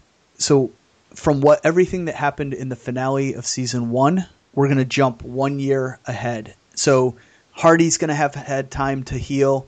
Joe's going to have some time to heal. Emma's going to make new friends and new followers or meet up with another cult cell.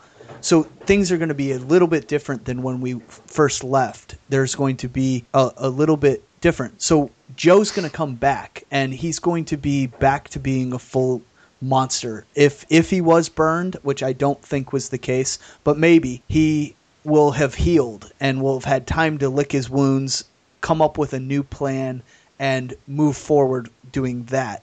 So I do think it's going to be a good setup because they've done that time jump. Claire's going to have recovered from whatever happened to her in the finale. She and Hardy may be together. They may not. We don't know. We don't know if because of her being stabbed and seeing Hardy almost die ends up leaving her so traumatized that she can't be with him. We just don't know in those kind of things. So I think this is well done, and I think this time jump is going to make it seem a lot less jarring than if they had just picked up right after Hardy gets stabbed at the end of the first season. I agree with Nico, and also it gives more opportunity to give us more flashbacks as well because... Yeah, absolutely. Good point, Andy. I think we will... I think it's safe to say we will get flashbacks from this, this missing year that we are now going to jump forward to. So... we will get to see what happens. I don't know how much Joey is going to play a part of the season, but it doesn't really matter. But because I'm just interested to see how is those three characters going to deal with their lives after what happened. Yeah, I think it's safe to say that Joe is going to be. No, go on. No, I love flashbacks. So I think that when we do see these flashbacks, you're absolutely right. We're going to see how they spent this last year, but it will all be in flashbacks, and how whatever's going on in the current story is going to relate to how they got over something in the past. And we'll see, much like Arrow uses the flashback to teach us or show us how he learned a lesson or how he learned how to do something, these flashbacks will be how Carol overcame something and got to the point where he's at right now, or how that is Carol, how Hardy was able to get to the point where he is now. Maybe he's not going to be he'll be in recovery from his alcoholism in season 2. Maybe getting stabbed and almost dying was finally the point that got him beyond his drinking. Or maybe he's going to be a drop-dead drunk because of that. He couldn't handle and went to the bottle. So it'll be interesting to see, and those things will be shown in those flashbacks. I think it's going to be a good opportunity. Absolutely. And let's talk about the last bigger point with it, which is it's not really clear, but we know that there's going to be some new characters introduced this season, both good and bad. I'm more interested in finding out about the bad characters because, first of all, I just think some of the good characters are probably just going to replace the one character I didn't want to see die in the finale, and it's kind of cheap in my opinion. But these bad characters, I'm wondering if they're going to be even more crazier, if they're going to be... I don't know how they're going to be. I'm wondering if they're going to be just as psycho as Emma or worse. Yeah, that's interesting. I don't know anything about these new coming characters, and that's going to be really a good thing, in my opinion. I think we're going to see some interesting characters come up. And are these original true believers of Carol, or are they new people that he's brought in, or are they completely opposite, or not opposite, but outside of Carol's influence and were rather just inspired by what he did, and maybe they're on their own and learning their own thing, or maybe they saw what Carol was doing and thought, I'm going to start my own cult. I'm going to start my own serial killer cult, and in the same idea that Carol did, but not be Carolites, not be a follower of Joe Carroll. So that's interesting. I like that idea as well. And so maybe Cult Cell 3 might not have anything to do with Carol. That's interesting. You shocked me. That's good. I'm thinking now. Why do we have to wait till January? It kind of pisses me off. No, but I think it sounds great. And the one thing I don't think it's going to happen, but I would like to see some familiar names being cast as these kind of characters. I need to ask you, Nico, would you be okay with seeing Felicia Day as a psychopath?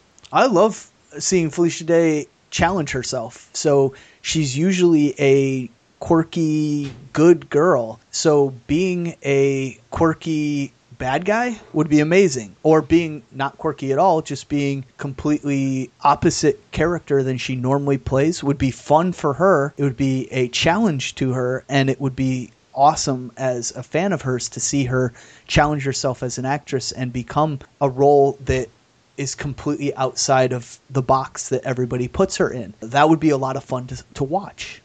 Another name I would like to put in, it would be Colin Donnell.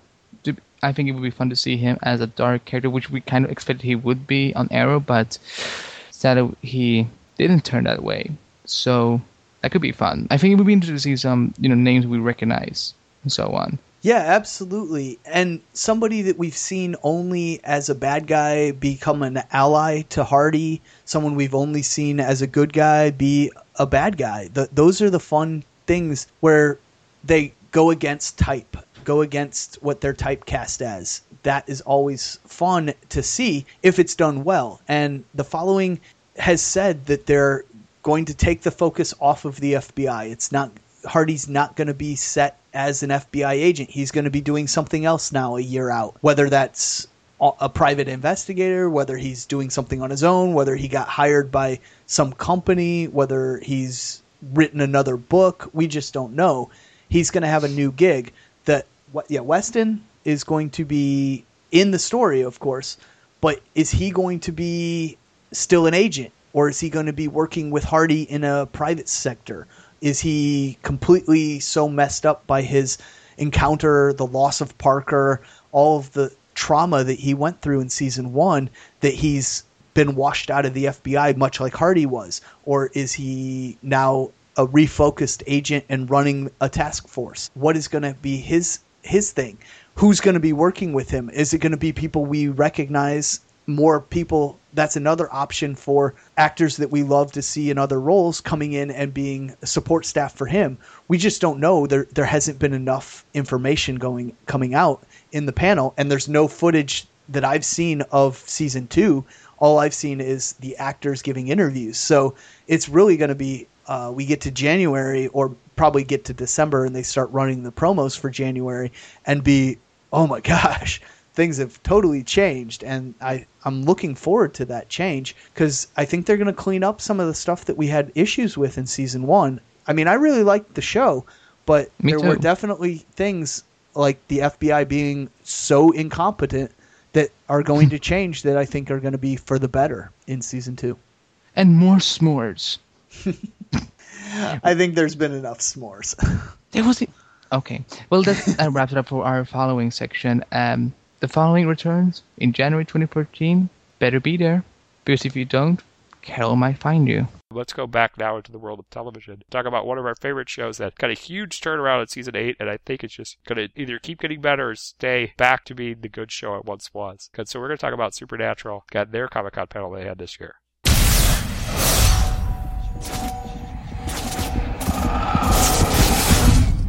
Attending Comic-Con for this year's panel was showrunner executive producer Jeremy Carver, Jared Padalecki, Jensen Ackles, EP Robert Singer, Misha Collins, Mark Shepard, and guest panelist my girlfriend Felicia Day, who also guest starred this season. Yes, and will guest star this upcoming season, which is exciting. And with that, the Supernatural panel began with a variety of footage. I think some of it you can see online, including a sizzle reel from season 8, which was cool and set to some great music. They showed a portion of the gag reel, and there was a preview clip of season 9. The preview clip took place during the premiere episode for season 9, and it featured Sam and Dean showing up at the Men of Letters headquarters with a chained-up Crowley to convene with Kevin. Then the brothers are shown dragging Crowley down to a dungeon where Crowley thinks they are going to torture him, but instead they decide to leave him alone, and Sam explains that being in a room by himself with no one to talk to is his own personal hell. And I'm pretty sure this is probably going to be the opening teaser to the season 9 preview, or at least the first scene that's going to be shown after the Supernatural title is shown.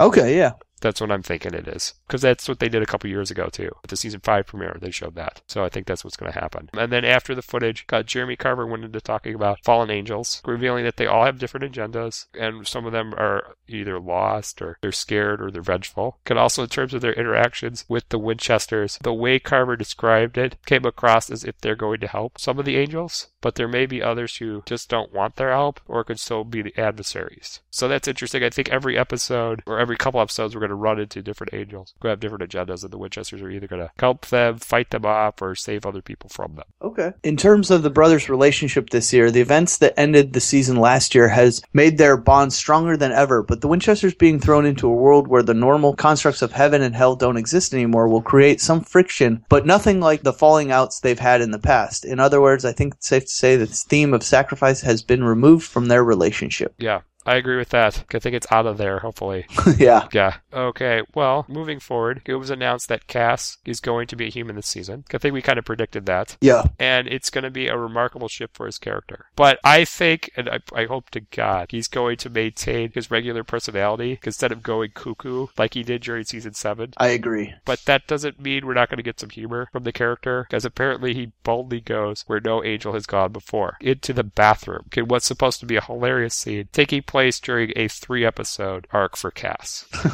Nice. Yes. As for the Men of Letters backstory that was brilliantly added onto the show's mythology last season, I guess there are rooms of their headquarters that have not been explored yet, and Sam is going to explore his interest in the academic possibilities that could come from taking after his grandfather. Okay, we called that pretty much too. Yep. Okay, that's great. I like that stuff though, so even though we called it, I'm intrigued to see more. In addition to more Men of Letters mythology, Nico is very happy because we're going to get to see more Felicia Day as Charlie, because she is set to guest star in more episodes. And according to EP Robert Singer, they have big plans for her this year, which is cool. Yeah, I'm really excited about that. Because she's kind of like the Winchester's little sister, and it's cool with them and how they play with that theme. Yeah, I really love her interaction with Dean. It's one of the best extra character interactions. I mean, obviously there's Misha Collins, but he's like a series regular, so I feel like that interaction is different. But as for just a recurring character, I think this Charlie character, the interactions with her and Dean are one of the best we've seen in the series in a long time, maybe throughout the whole series. Also, speaking of Misha Collins, he apparently has big plans for this season of Supernatural, as he will be directing episode 17 of the season. Yes, that's going to be really cool. Great opportunity for him. And then the panel went into fan questions, where a lot of questions were asked about Dean's unbreakable spirit, and if Cass will ever get to drive the Impala. Basically, I mean, this is the same typical stuff you get at any panel, but I got to give Misha, Jensen, and Jared props for having fun with the fans during these questions, with Misha explaining that when angels and demons die, they go to Comic-Con, and Felicia Day making a comment about how the show needed a tough love vagina, and this prompting Jared to say that's why they have Mark Shepard.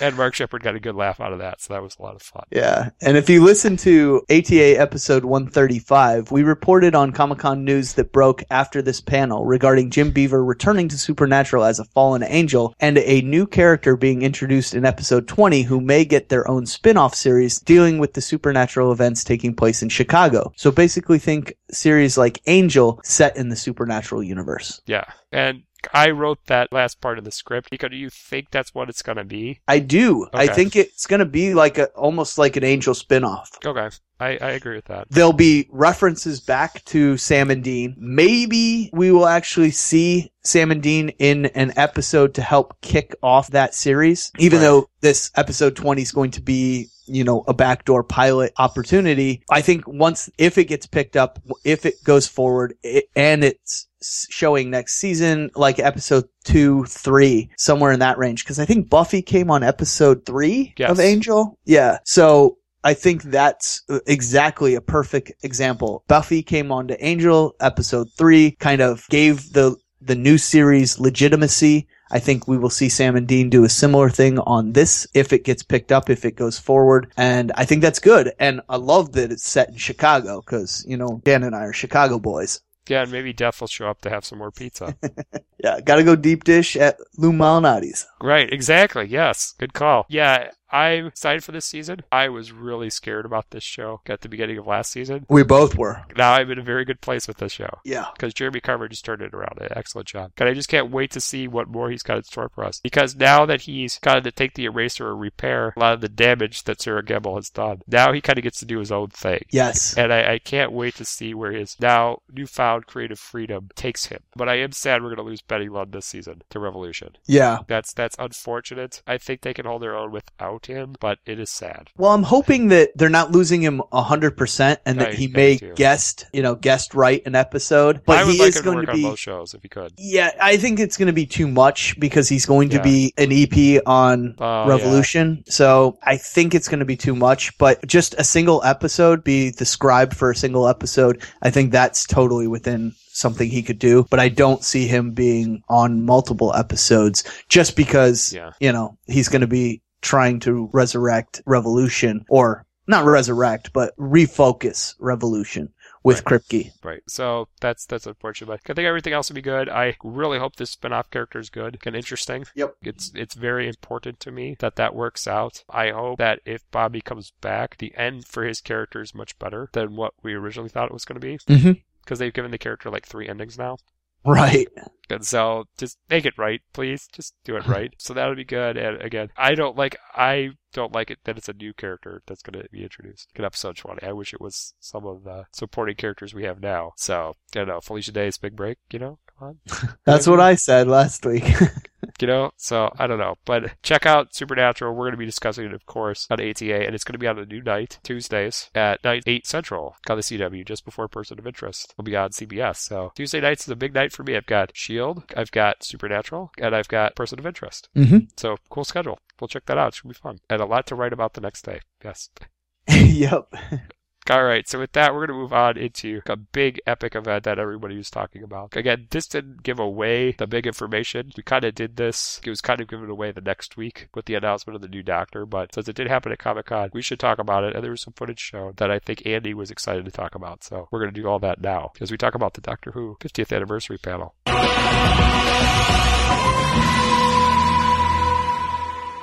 This highly anticipated panel featured Matt Smith, Jenna Coleman, showrunner Stephen Moffat, producer Marcus Wilson, plus from upcoming docudrama An Adventure in Space and Time, which depicts the making of Doctor Who's first episodes, star David Bradley, who plays actor William Hartnell, who played the first Doctor, if you can follow that. Writer and executive producer Mark Gatiss, who also writes for Doctor Who. All right, so the Doctor Who panel started out giving everyone who has been obsessively counting down to the Doctor Who 50th anniversary panel just what they wanted to see. Matt Smith and David Tennant together got last. And when everyone saw this, the crowd went nuts.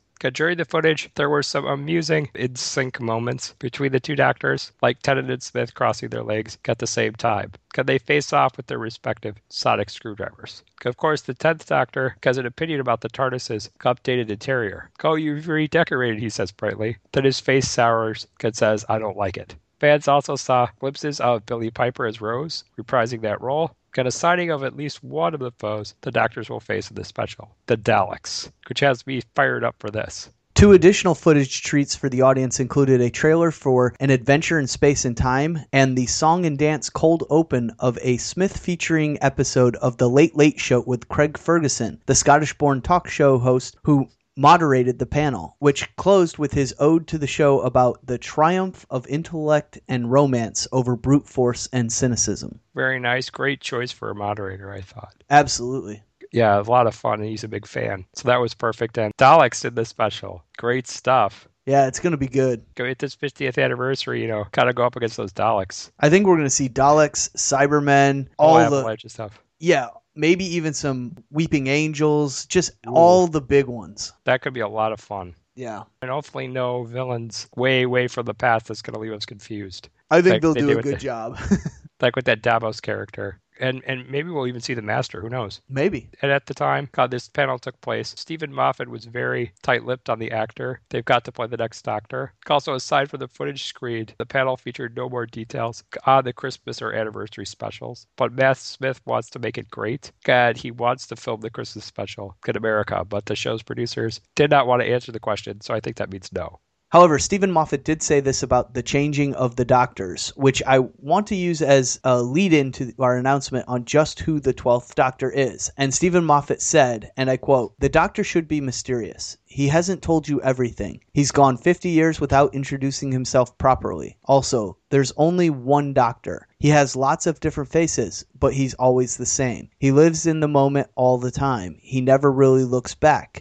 He's a creature of the moment right now. As a time traveler, I suppose everything is happening to him at once anyway. The other thing is that I also think he's different ages at once. He's a child, he's a stroppy teenager, he's a middle-aged bore, he's a grumpy old man, all at once. All those things at the same time. And the actor that has done that the best to date is Matt." Okay, with that, since it's kind of his job around here, I'm going to have Nico announce the name of the next Doctor, since he is the biggest Doctor Who fan here at ATA. Indeed, the 12th Doctor will be Scottish actor Peter Capaldi. The World War Z star was announced as the latest Time Lord during a TV special in England on Sunday, August 4th. He'll take over from current 11th Doctor Matt Smith, who will depart the series after filming the upcoming annual Christmas special. Capaldi was a clear favorite to become the new Doctor before Sunday's big announcement. British bookmakers suspended betting on the chances of the actor taking the role after his odds fell drastically to 5-6. Ben Daniels, Rory Kinnear, Idris Elba, and Daniel Rigby were all others considered frontrunners following Smith's announcement he would be leaving the show at the end of the year. So really, great choice. We talked about it in episode ATA 136. If you want more information, there's all over the internet.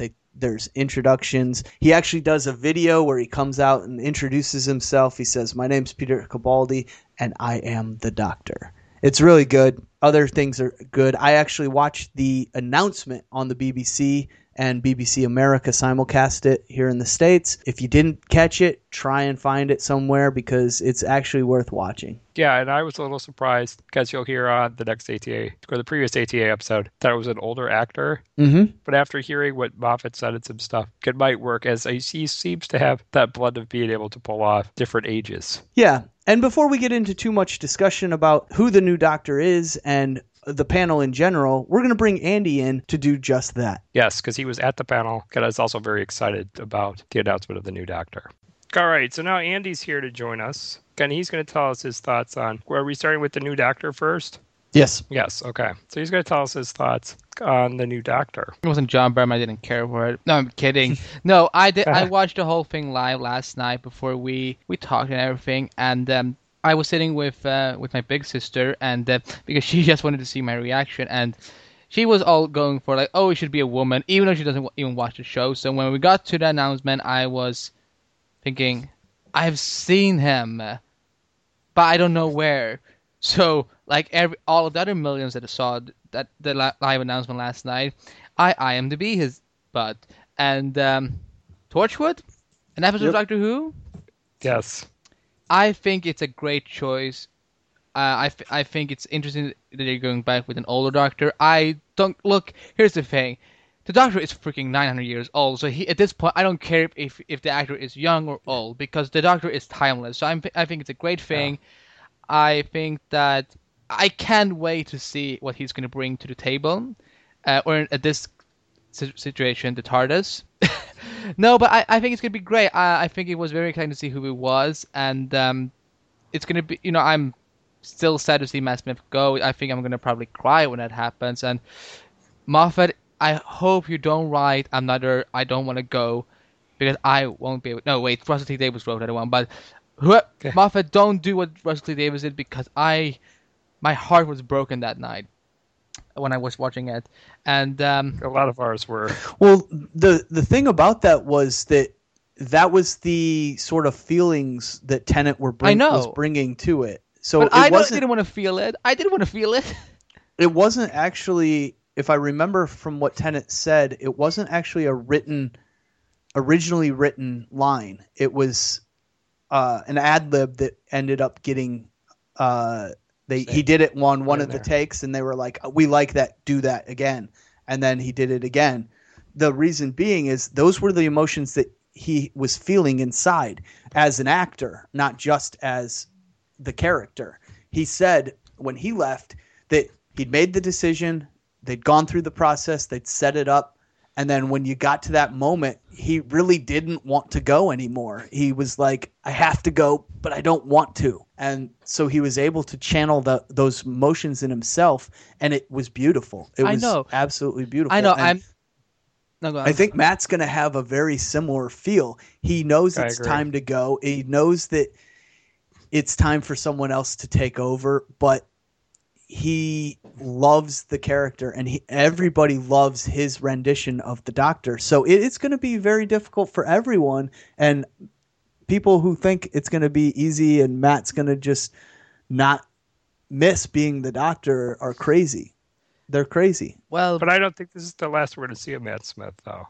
In general, or in the Whoverse? In general. Oh yeah, absolutely not. He's going to be a superstar. Yeah, he's going. The reason he's leaving is because he is exploding, and he's doing a movie.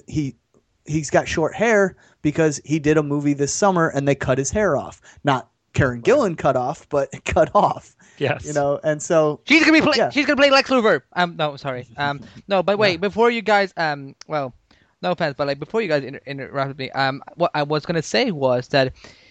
I only said that because of selfish selfish thoughts, because I just don't want to have to. I know we're gonna miss him. I know about the whole Tennant thing, why they didn't. So it's just that I can't take another one. But before I head it over to you guys, I think this actor is cool. I'm gonna actually watch some things that he's done this before the Christmas special on December 25th or whatever, and I think it's gonna be. I can't wait to see what he's gonna bring to the role. What kind of interaction he's gonna have with Jenna Louise Coleman as Clara, and how what costume, what will the Doctor look like in his costume? Like, will he get a new sonic screwdriver? What will the new Doctor Who theme song be like? What's the new Doctor's theme gonna be like in the show? And it's gonna be. I can't wait for it. And you can get all the answers to those questions. Get the same Doctor Who time. Got the same Doctor Who station, BBC America. And BBC One. Yes, if you live in Britain. Awkward. So, yeah. Well, I mean, Nico and I kind of both gave our 2 cents on this as well, that we're excited, we're interested. to see how it's going to be an older Doctor. I think he reminds me a lot of Tom Baker, which is the traditional Doctor. He reminds me of the third Doctor. That too. Just because of the hair. Topical. The traditional Doctor, I guess. Well, what's the traditional Doctor to be? Is there really something called? More like the early years of the Doctor. All right, that's kind of more older man, that kind of thing. Yeah, the first 5 were all older gentlemen. Yeah, I believe first 5 to Baker, and after Baker, maybe the 4th one was younger. I might be mistaken. I think Peter Davison was younger. Yes. Than Tom. But Tom was what, 4, and Baker was 4, and Peter was Davison 5. was 5. Yeah, that's what the whole thing why they did the time crash special with Tennant and Davison because. Right. Sorry, go on. Well, that was all that we had to talk about the casting of the new Doctor. But Andy, you were able to interview a couple people involved with this show. So why don't you tell us a little bit about that experience and what it was like to meet some of these amazing people who are behind this, one of our favorite shows here on the Well, ETA. it sucked because John Byrne wasn't there. No, I'm serious. No, to be serious, I was nervous going in there because one, I was one of the. I don't think they would. I'm not saying that people were old, but I think I was the only kid there basically, which was kind of nerve-wracking. I was thinking like, how did I get in here? No, but it was lovely talking to Matt Smith and Jenna Louise Coleman and Stephen Moffat and Mark Gatiss and David Bradley. There's if you have listened to the interview, there's a part in it when they got some Jenna and Matt got some rubber tomatoes from Rotten Tomatoes, and like they're talking about Steven, and then Matt just suddenly looks at him and he whispers to me like, "Should I throw it at him?" I'm like, "Yeah, go for it." I don't know why I said go for it. So he and Jenna just threw it at him. He's talking with somebody else in some other outlet, and he looks at him, and Matt just like, "Morning." And it was I do have recorded on video, so I will see if I can get it up for you guys as soon as possible because it's just like just in the middle of the interview he's like, "Oh yeah, let's just throw stuff at him," and no, but it was lovely, and it was great to see hear what Jenna had to say about getting to be in the 50th anniversary because I know I pointed out to her that you just came into the show like 7 or 8 episodes and you are in like what is going to be the biggest event in Doctor Who history, and she was. I remember when I was catching up with the show, and I was worried about when Amy was going to go, and Nika was saying to me like, "Look, you're going to love her. She's amazing," and yeah, he was right. So it was lovely. Talking to Steven was fantastic. We got some good answers on how Kara came to be. I mean Clara, not Kara. Clara came to be, and so that was great. And talking to Mark and David about the upcoming Doctor Who documentary, which has still no official release date when it's going to air and so, but it's going to air somewhere around the 50th anniversary. But it was fantastic, and it's I don't know. It's a docudrama, right? Docudrama, sorry. Right. He pointed out he did the same thing to me. He was like, "I need to stress out that it's a drama." I'm like, "Oh, sorry," and because I didn't know that much about it, but I'm definitely gonna see it, and. So it was exciting, and I can't believe I got the honor to talk to, Matt Smith was the biggest one because it's such a bittersweet thing because like, as I'm becoming, I don't know, as I got to be part of that world of talking to celebrities, that might be the final time I get to talk to him, or unless I get to talk to him in some other circumstance if he's doing other movies or if he's playing Barry Allen on Arrow. No, I'm kidding. I just tweeted it last night just as a joke. I don't know why. And so I don't know. It was kind of bittersweet to meet at least Matt. But who knows? Maybe I'll get to see Jenna or this new Doctor. Okay, we have audio of this interview available on the ATA website. I took it down. Sorry. Oh, you took it down? No, I didn't. Yeah, I was like, you didn't take it down. So check that out on the ATA website. It's there. Andy's trying to confuse you. I'm trying to confuse you, Dan, not the listeners. Okay, well, just don't confuse anybody. Come on, be good. You can check out. Our listeners are smarter than us. It's okay. Okay. All right, good. But you can check that out on the ATA website. All right. With that, I think that wraps up Doctor Who for this year, and it's time to move in to the community panel. For this year? Well, the Comic-Con. Oh, you mean like I was like, oh my god, we're not talking about the 50th anniversary this fall? No, don't worry.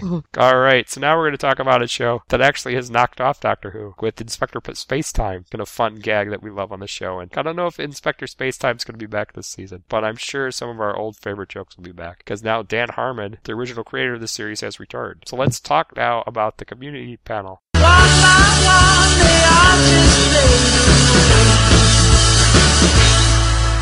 The community panel featured appearances from Dan Harmon, Jim Rash, who plays Dean Pelton, Yvette Nicole Brown, who plays Shirley, Alison Brie, who plays Annie, Ken Jeong, who plays Chang, Danny Pudi, who plays Abed, Jillian Jacobs, who plays Britta, and writer Chris McKenna. And the panel started out with footage being shown of a fan appreciation video, comparing the constant renewal of the beloved show to the Twinkie, the McRib, and the triumph of putting a man on the moon. Also, big cheers erupted when Joel McHale said he wished he could French kiss all the rabid fans. Then the footage ended with the popular and now familiar 6 seasons and a movie slogan, setting the tone for the rest of the panel. Following this entertaining video, Dan Harmon came out on stage dressed in an Iron Man costume and reenacted the second installment of the popular Marvel film franchise by playing loud rock music and announcing it's good to be back while declaring that he is a millionaire playboy. Yes, pretty awesome. Interesting movie to reference because it's the weakest of the Marvel series, but okay, it worked. And from here, Dan Harmon went into explaining that he does not consider this upcoming season's episodes as the final 13, but as the most important 13 in the history of show. So he says he feels a lot of pressure, but is excited to start moving. His return as showrunner is giving him a lot of ideas for season 5, and he really wants to get back to the formula of seasons 1 and 2, when each episode was apparently stellar in itself. I don't know exactly what all that means, because he was quite tight-lipped about what was going on in season 5, because it seemed like last year's panel, the writers were just unloading on everything that was going to happen. This season, it was much more under wraps, and I kind of like it that way. Yeah, the rest of the panel was mainly the cast expressing their love for the fans, and the fans throwing it right back at them. But the news was shared that there's going to be an animated episode this season, which I love that idea. And the show will begin in syndication on Comedy Central and local networks beginning in September, which is great because that just means more community and maybe more people coming back to watch it for this final season. I agree with that. It's a great move on their part. Most definitely. And I think it'll also be probably appearing in an on-demand, some kind of capacity if you have Comcast cable. Yep. And as for other news about Community that came from outside this panel, that we kind of already know, and is kind of old news now, is that Chevy Chase is completely off the show due to the controversy that took place while filming last year. I have a feeling the season 5 premiere may begin with some explanation as to where he is, or they might just not explain it, I don't know, but it's probably going to be a funny joke there. And the character of Troy Barnes, I think, is only going to be in, I think, what was 5 episodes? Yeah, 5 episodes. And it's so actor Donald Glover, who plays Troy, can focus on other endeavors with some kind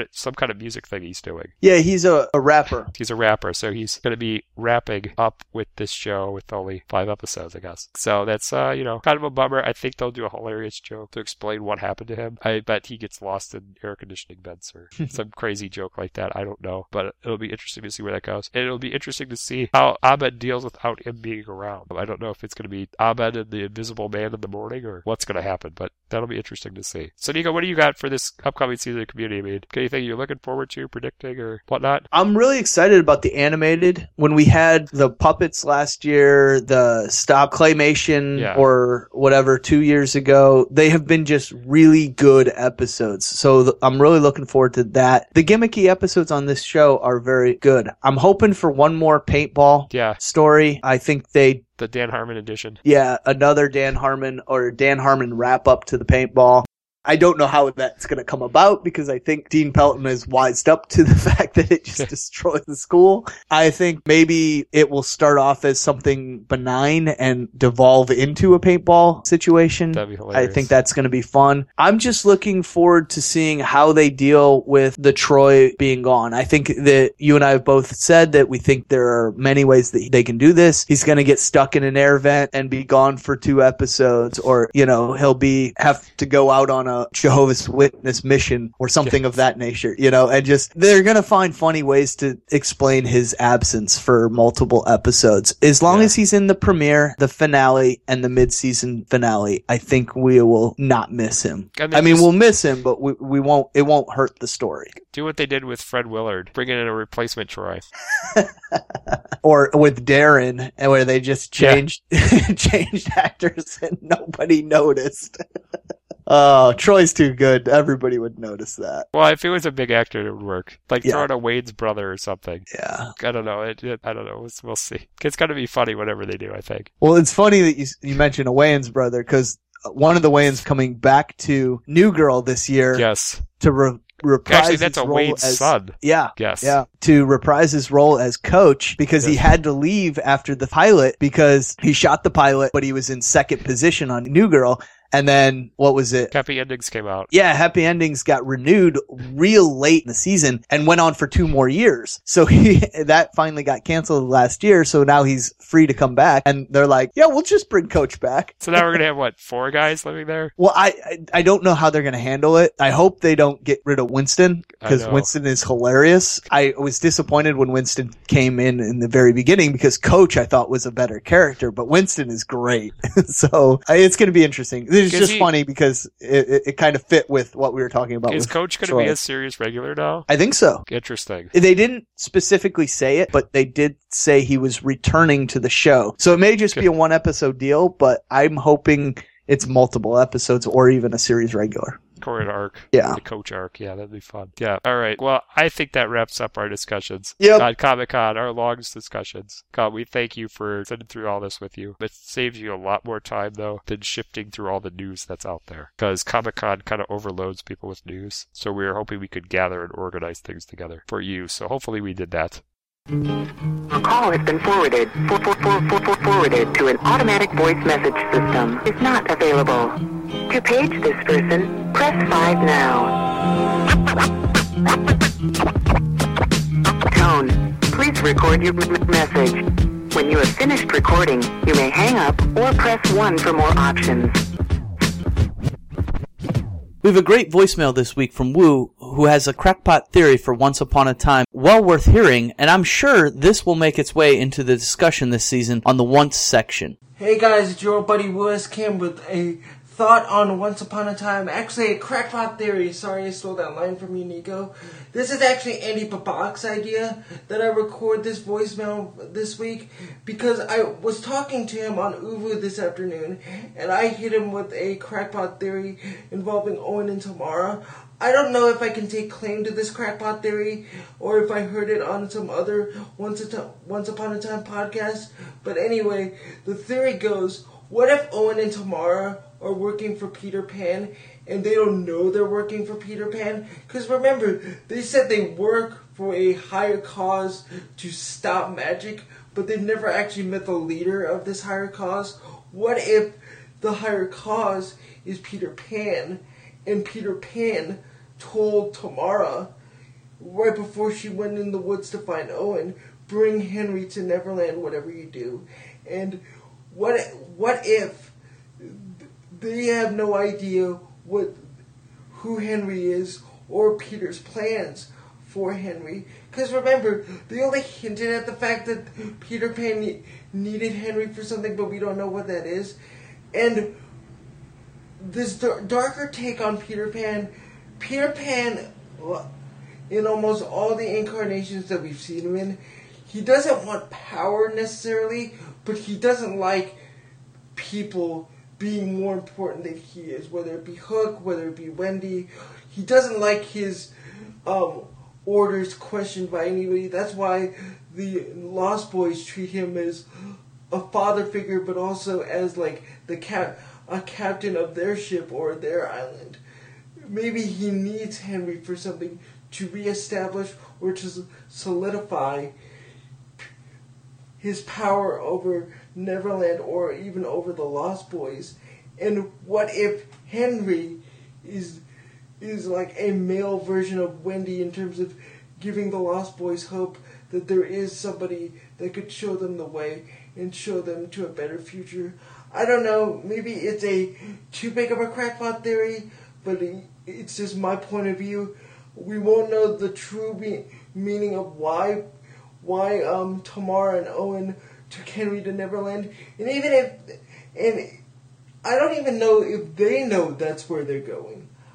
Obviously, the Charmings, Gold, Hook, and Regina are following Tamara and Owen, but I don't think Tamara and Owen know where this portal is going to lead to. And that's the thing I really want to explain more in Season 3, the actual science behind these portals, because the way it was explained the first time we saw a portal, when Bellfire went through at the end of Season 1, he didn't even know where he was going to end up. I hope they explain the physics of these portals and how they work. Anyway, guys, talk to you later. I just wanted to leave that message. Bye, guys. Thanks, Wu, for those great thoughts. Now, we also look forward to hearing from some of you other guys so we can have some more comments or theories to play in the voicemail section next week. Just a reminder, if you'd like to leave us a voicemail, you can call us at 773-809-3363 and give us your thoughts or feedback. Hope to hear from some of you soon. I hope you guys enjoyed the episodes. Thanks for sticking around. And Nico, why don't you take it away with the closing? Yeah, on next week's episode, Dan and Michael will continue our coverage of Continuum. We'll also round things out with another Airwaves rundown section featuring our brief thoughts on Under the Dome and an episode of the final season of Burn Notice, and maybe even more. But for even more reviews and information on all our favorite shows, check out the blogs available on the website at acrosstheairwaves.com. But until that episode, you can check out our other spin-off podcasts. We have It's Tangent Time, which is a podcast hosted by Michael and Wu. They basically talk about a variety of topics from around the entertainment industry, from everything to summer's movies coming out, Power Rangers, the upcoming DC films, the upcoming Marvel films, come Avengers 2, you name it. They talk about pretty much whatever's on their mind when they play their episodes. So for some fun and some laughs and some great insight on the entertainment industry, listen to It's Tangent Time. We also have Across the Airwaves DC Nation podcast, which soon will start covering the new animated series Beware the Batman, and we'll be having an episode covering all the DC Comics related news that came out of Comic-Con regarding their future film slate and what's in store for the new 52. So we'll be talking about that soon. Also, we have ATA Longbow Hunters, the Arrow podcast, which is currently on hiatus, but will be coming back briefly, probably this week or next week, with a Comic-Con episode discussing the panel for Arrow. So keep an eye out for that. Michael and Wu should be getting that out to you soon. Also, if you'd like, you can contact us about maybe your experience you had at Comic-Con or any of the shows we talk about through visiting our website at www.acrosstheairwaves.com. And there you can email us at acrosstheairwaves@gmail.com. Again, that's acrosstheairwaves@gmail.com. You can also check out our Facebook by clicking the like button on our site. By clicking that like button, you'll be able to have access to all of our movie and TV news that Nico finds out during the week, and also stay updated on our podcast episode releases. Also, our Facebook right now is a great source to find out San Diego Comic-Con 2013 news. It's just a great place for that. And for the same content, you can check out our Twitter. Our Twitter is Across Airwaves. There's no the in there. It's just Across Airwaves. Or you can join our circle at Google+. Also, if you'd like, you can leave us a voicemail talking about your Comic-Con experience or any of the thoughts you have on the shows we discuss. Now, what number can you call to do that, Nico? 773-809-3363. Yes, sir. And also, you can check out our YouTube channel, which features previews and promos for all kinds of upcoming films. We're soon going to be on the way to adding promos for a lot of the films that were advertised at Comic-Con as their trailers come out. So we will do that for you. And also, you can check out our playlist called Comic-Con 2013, where you can check out all of the panels that took place at Comic-Con, at the actual Comic-Con event, and at Zachary Levi's Nerd HQ Nerd Machine event. So check out those trailers. There's great stuff. There's stuff with everybody from Joss Whedon to Nathan Fillion to all of our TV favorites. So check that out there. And also, if you don't want to go back through our podcast for all the ways you can contact us, you can download our Podcast Box app, and that app will allow you to listen to our podcast through your iPad and iPhone. So that'll do it that way. You can contact our podcast using that and also stay updated on our podcast episode releases. Also, we have an Android app, which will allow you to listen to our podcast and stay in contact with our podcast on your Android or Windows devices. And that is available through the Amazon Marketplace. So once again, for our other podcast hosts, Michael J. Petty, Wu Kim, and Andy Babak, I'm Dan Schmidt. And I'm Nico Rostek. And until our next episode, we will catch you on the airways. Thanks, everybody, for joining us. See you, everybody. I hope you enjoyed this Comic-Con episode. And if you went to Comic-Con, I hope you had a great time. I want to leap over buildings, want to fly over the shores, save the people from the villains, catch the crooks who rob the stores, write my name upon the sky, and when you call me, I'll be there, faster than a lightning flash, rushing through the cool night air.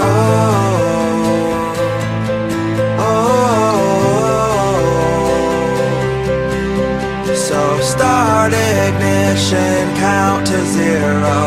I just wanna be a superhero.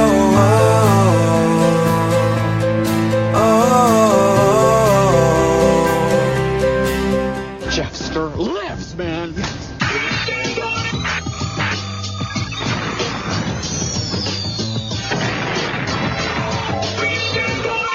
We now return to our regularly scheduled program.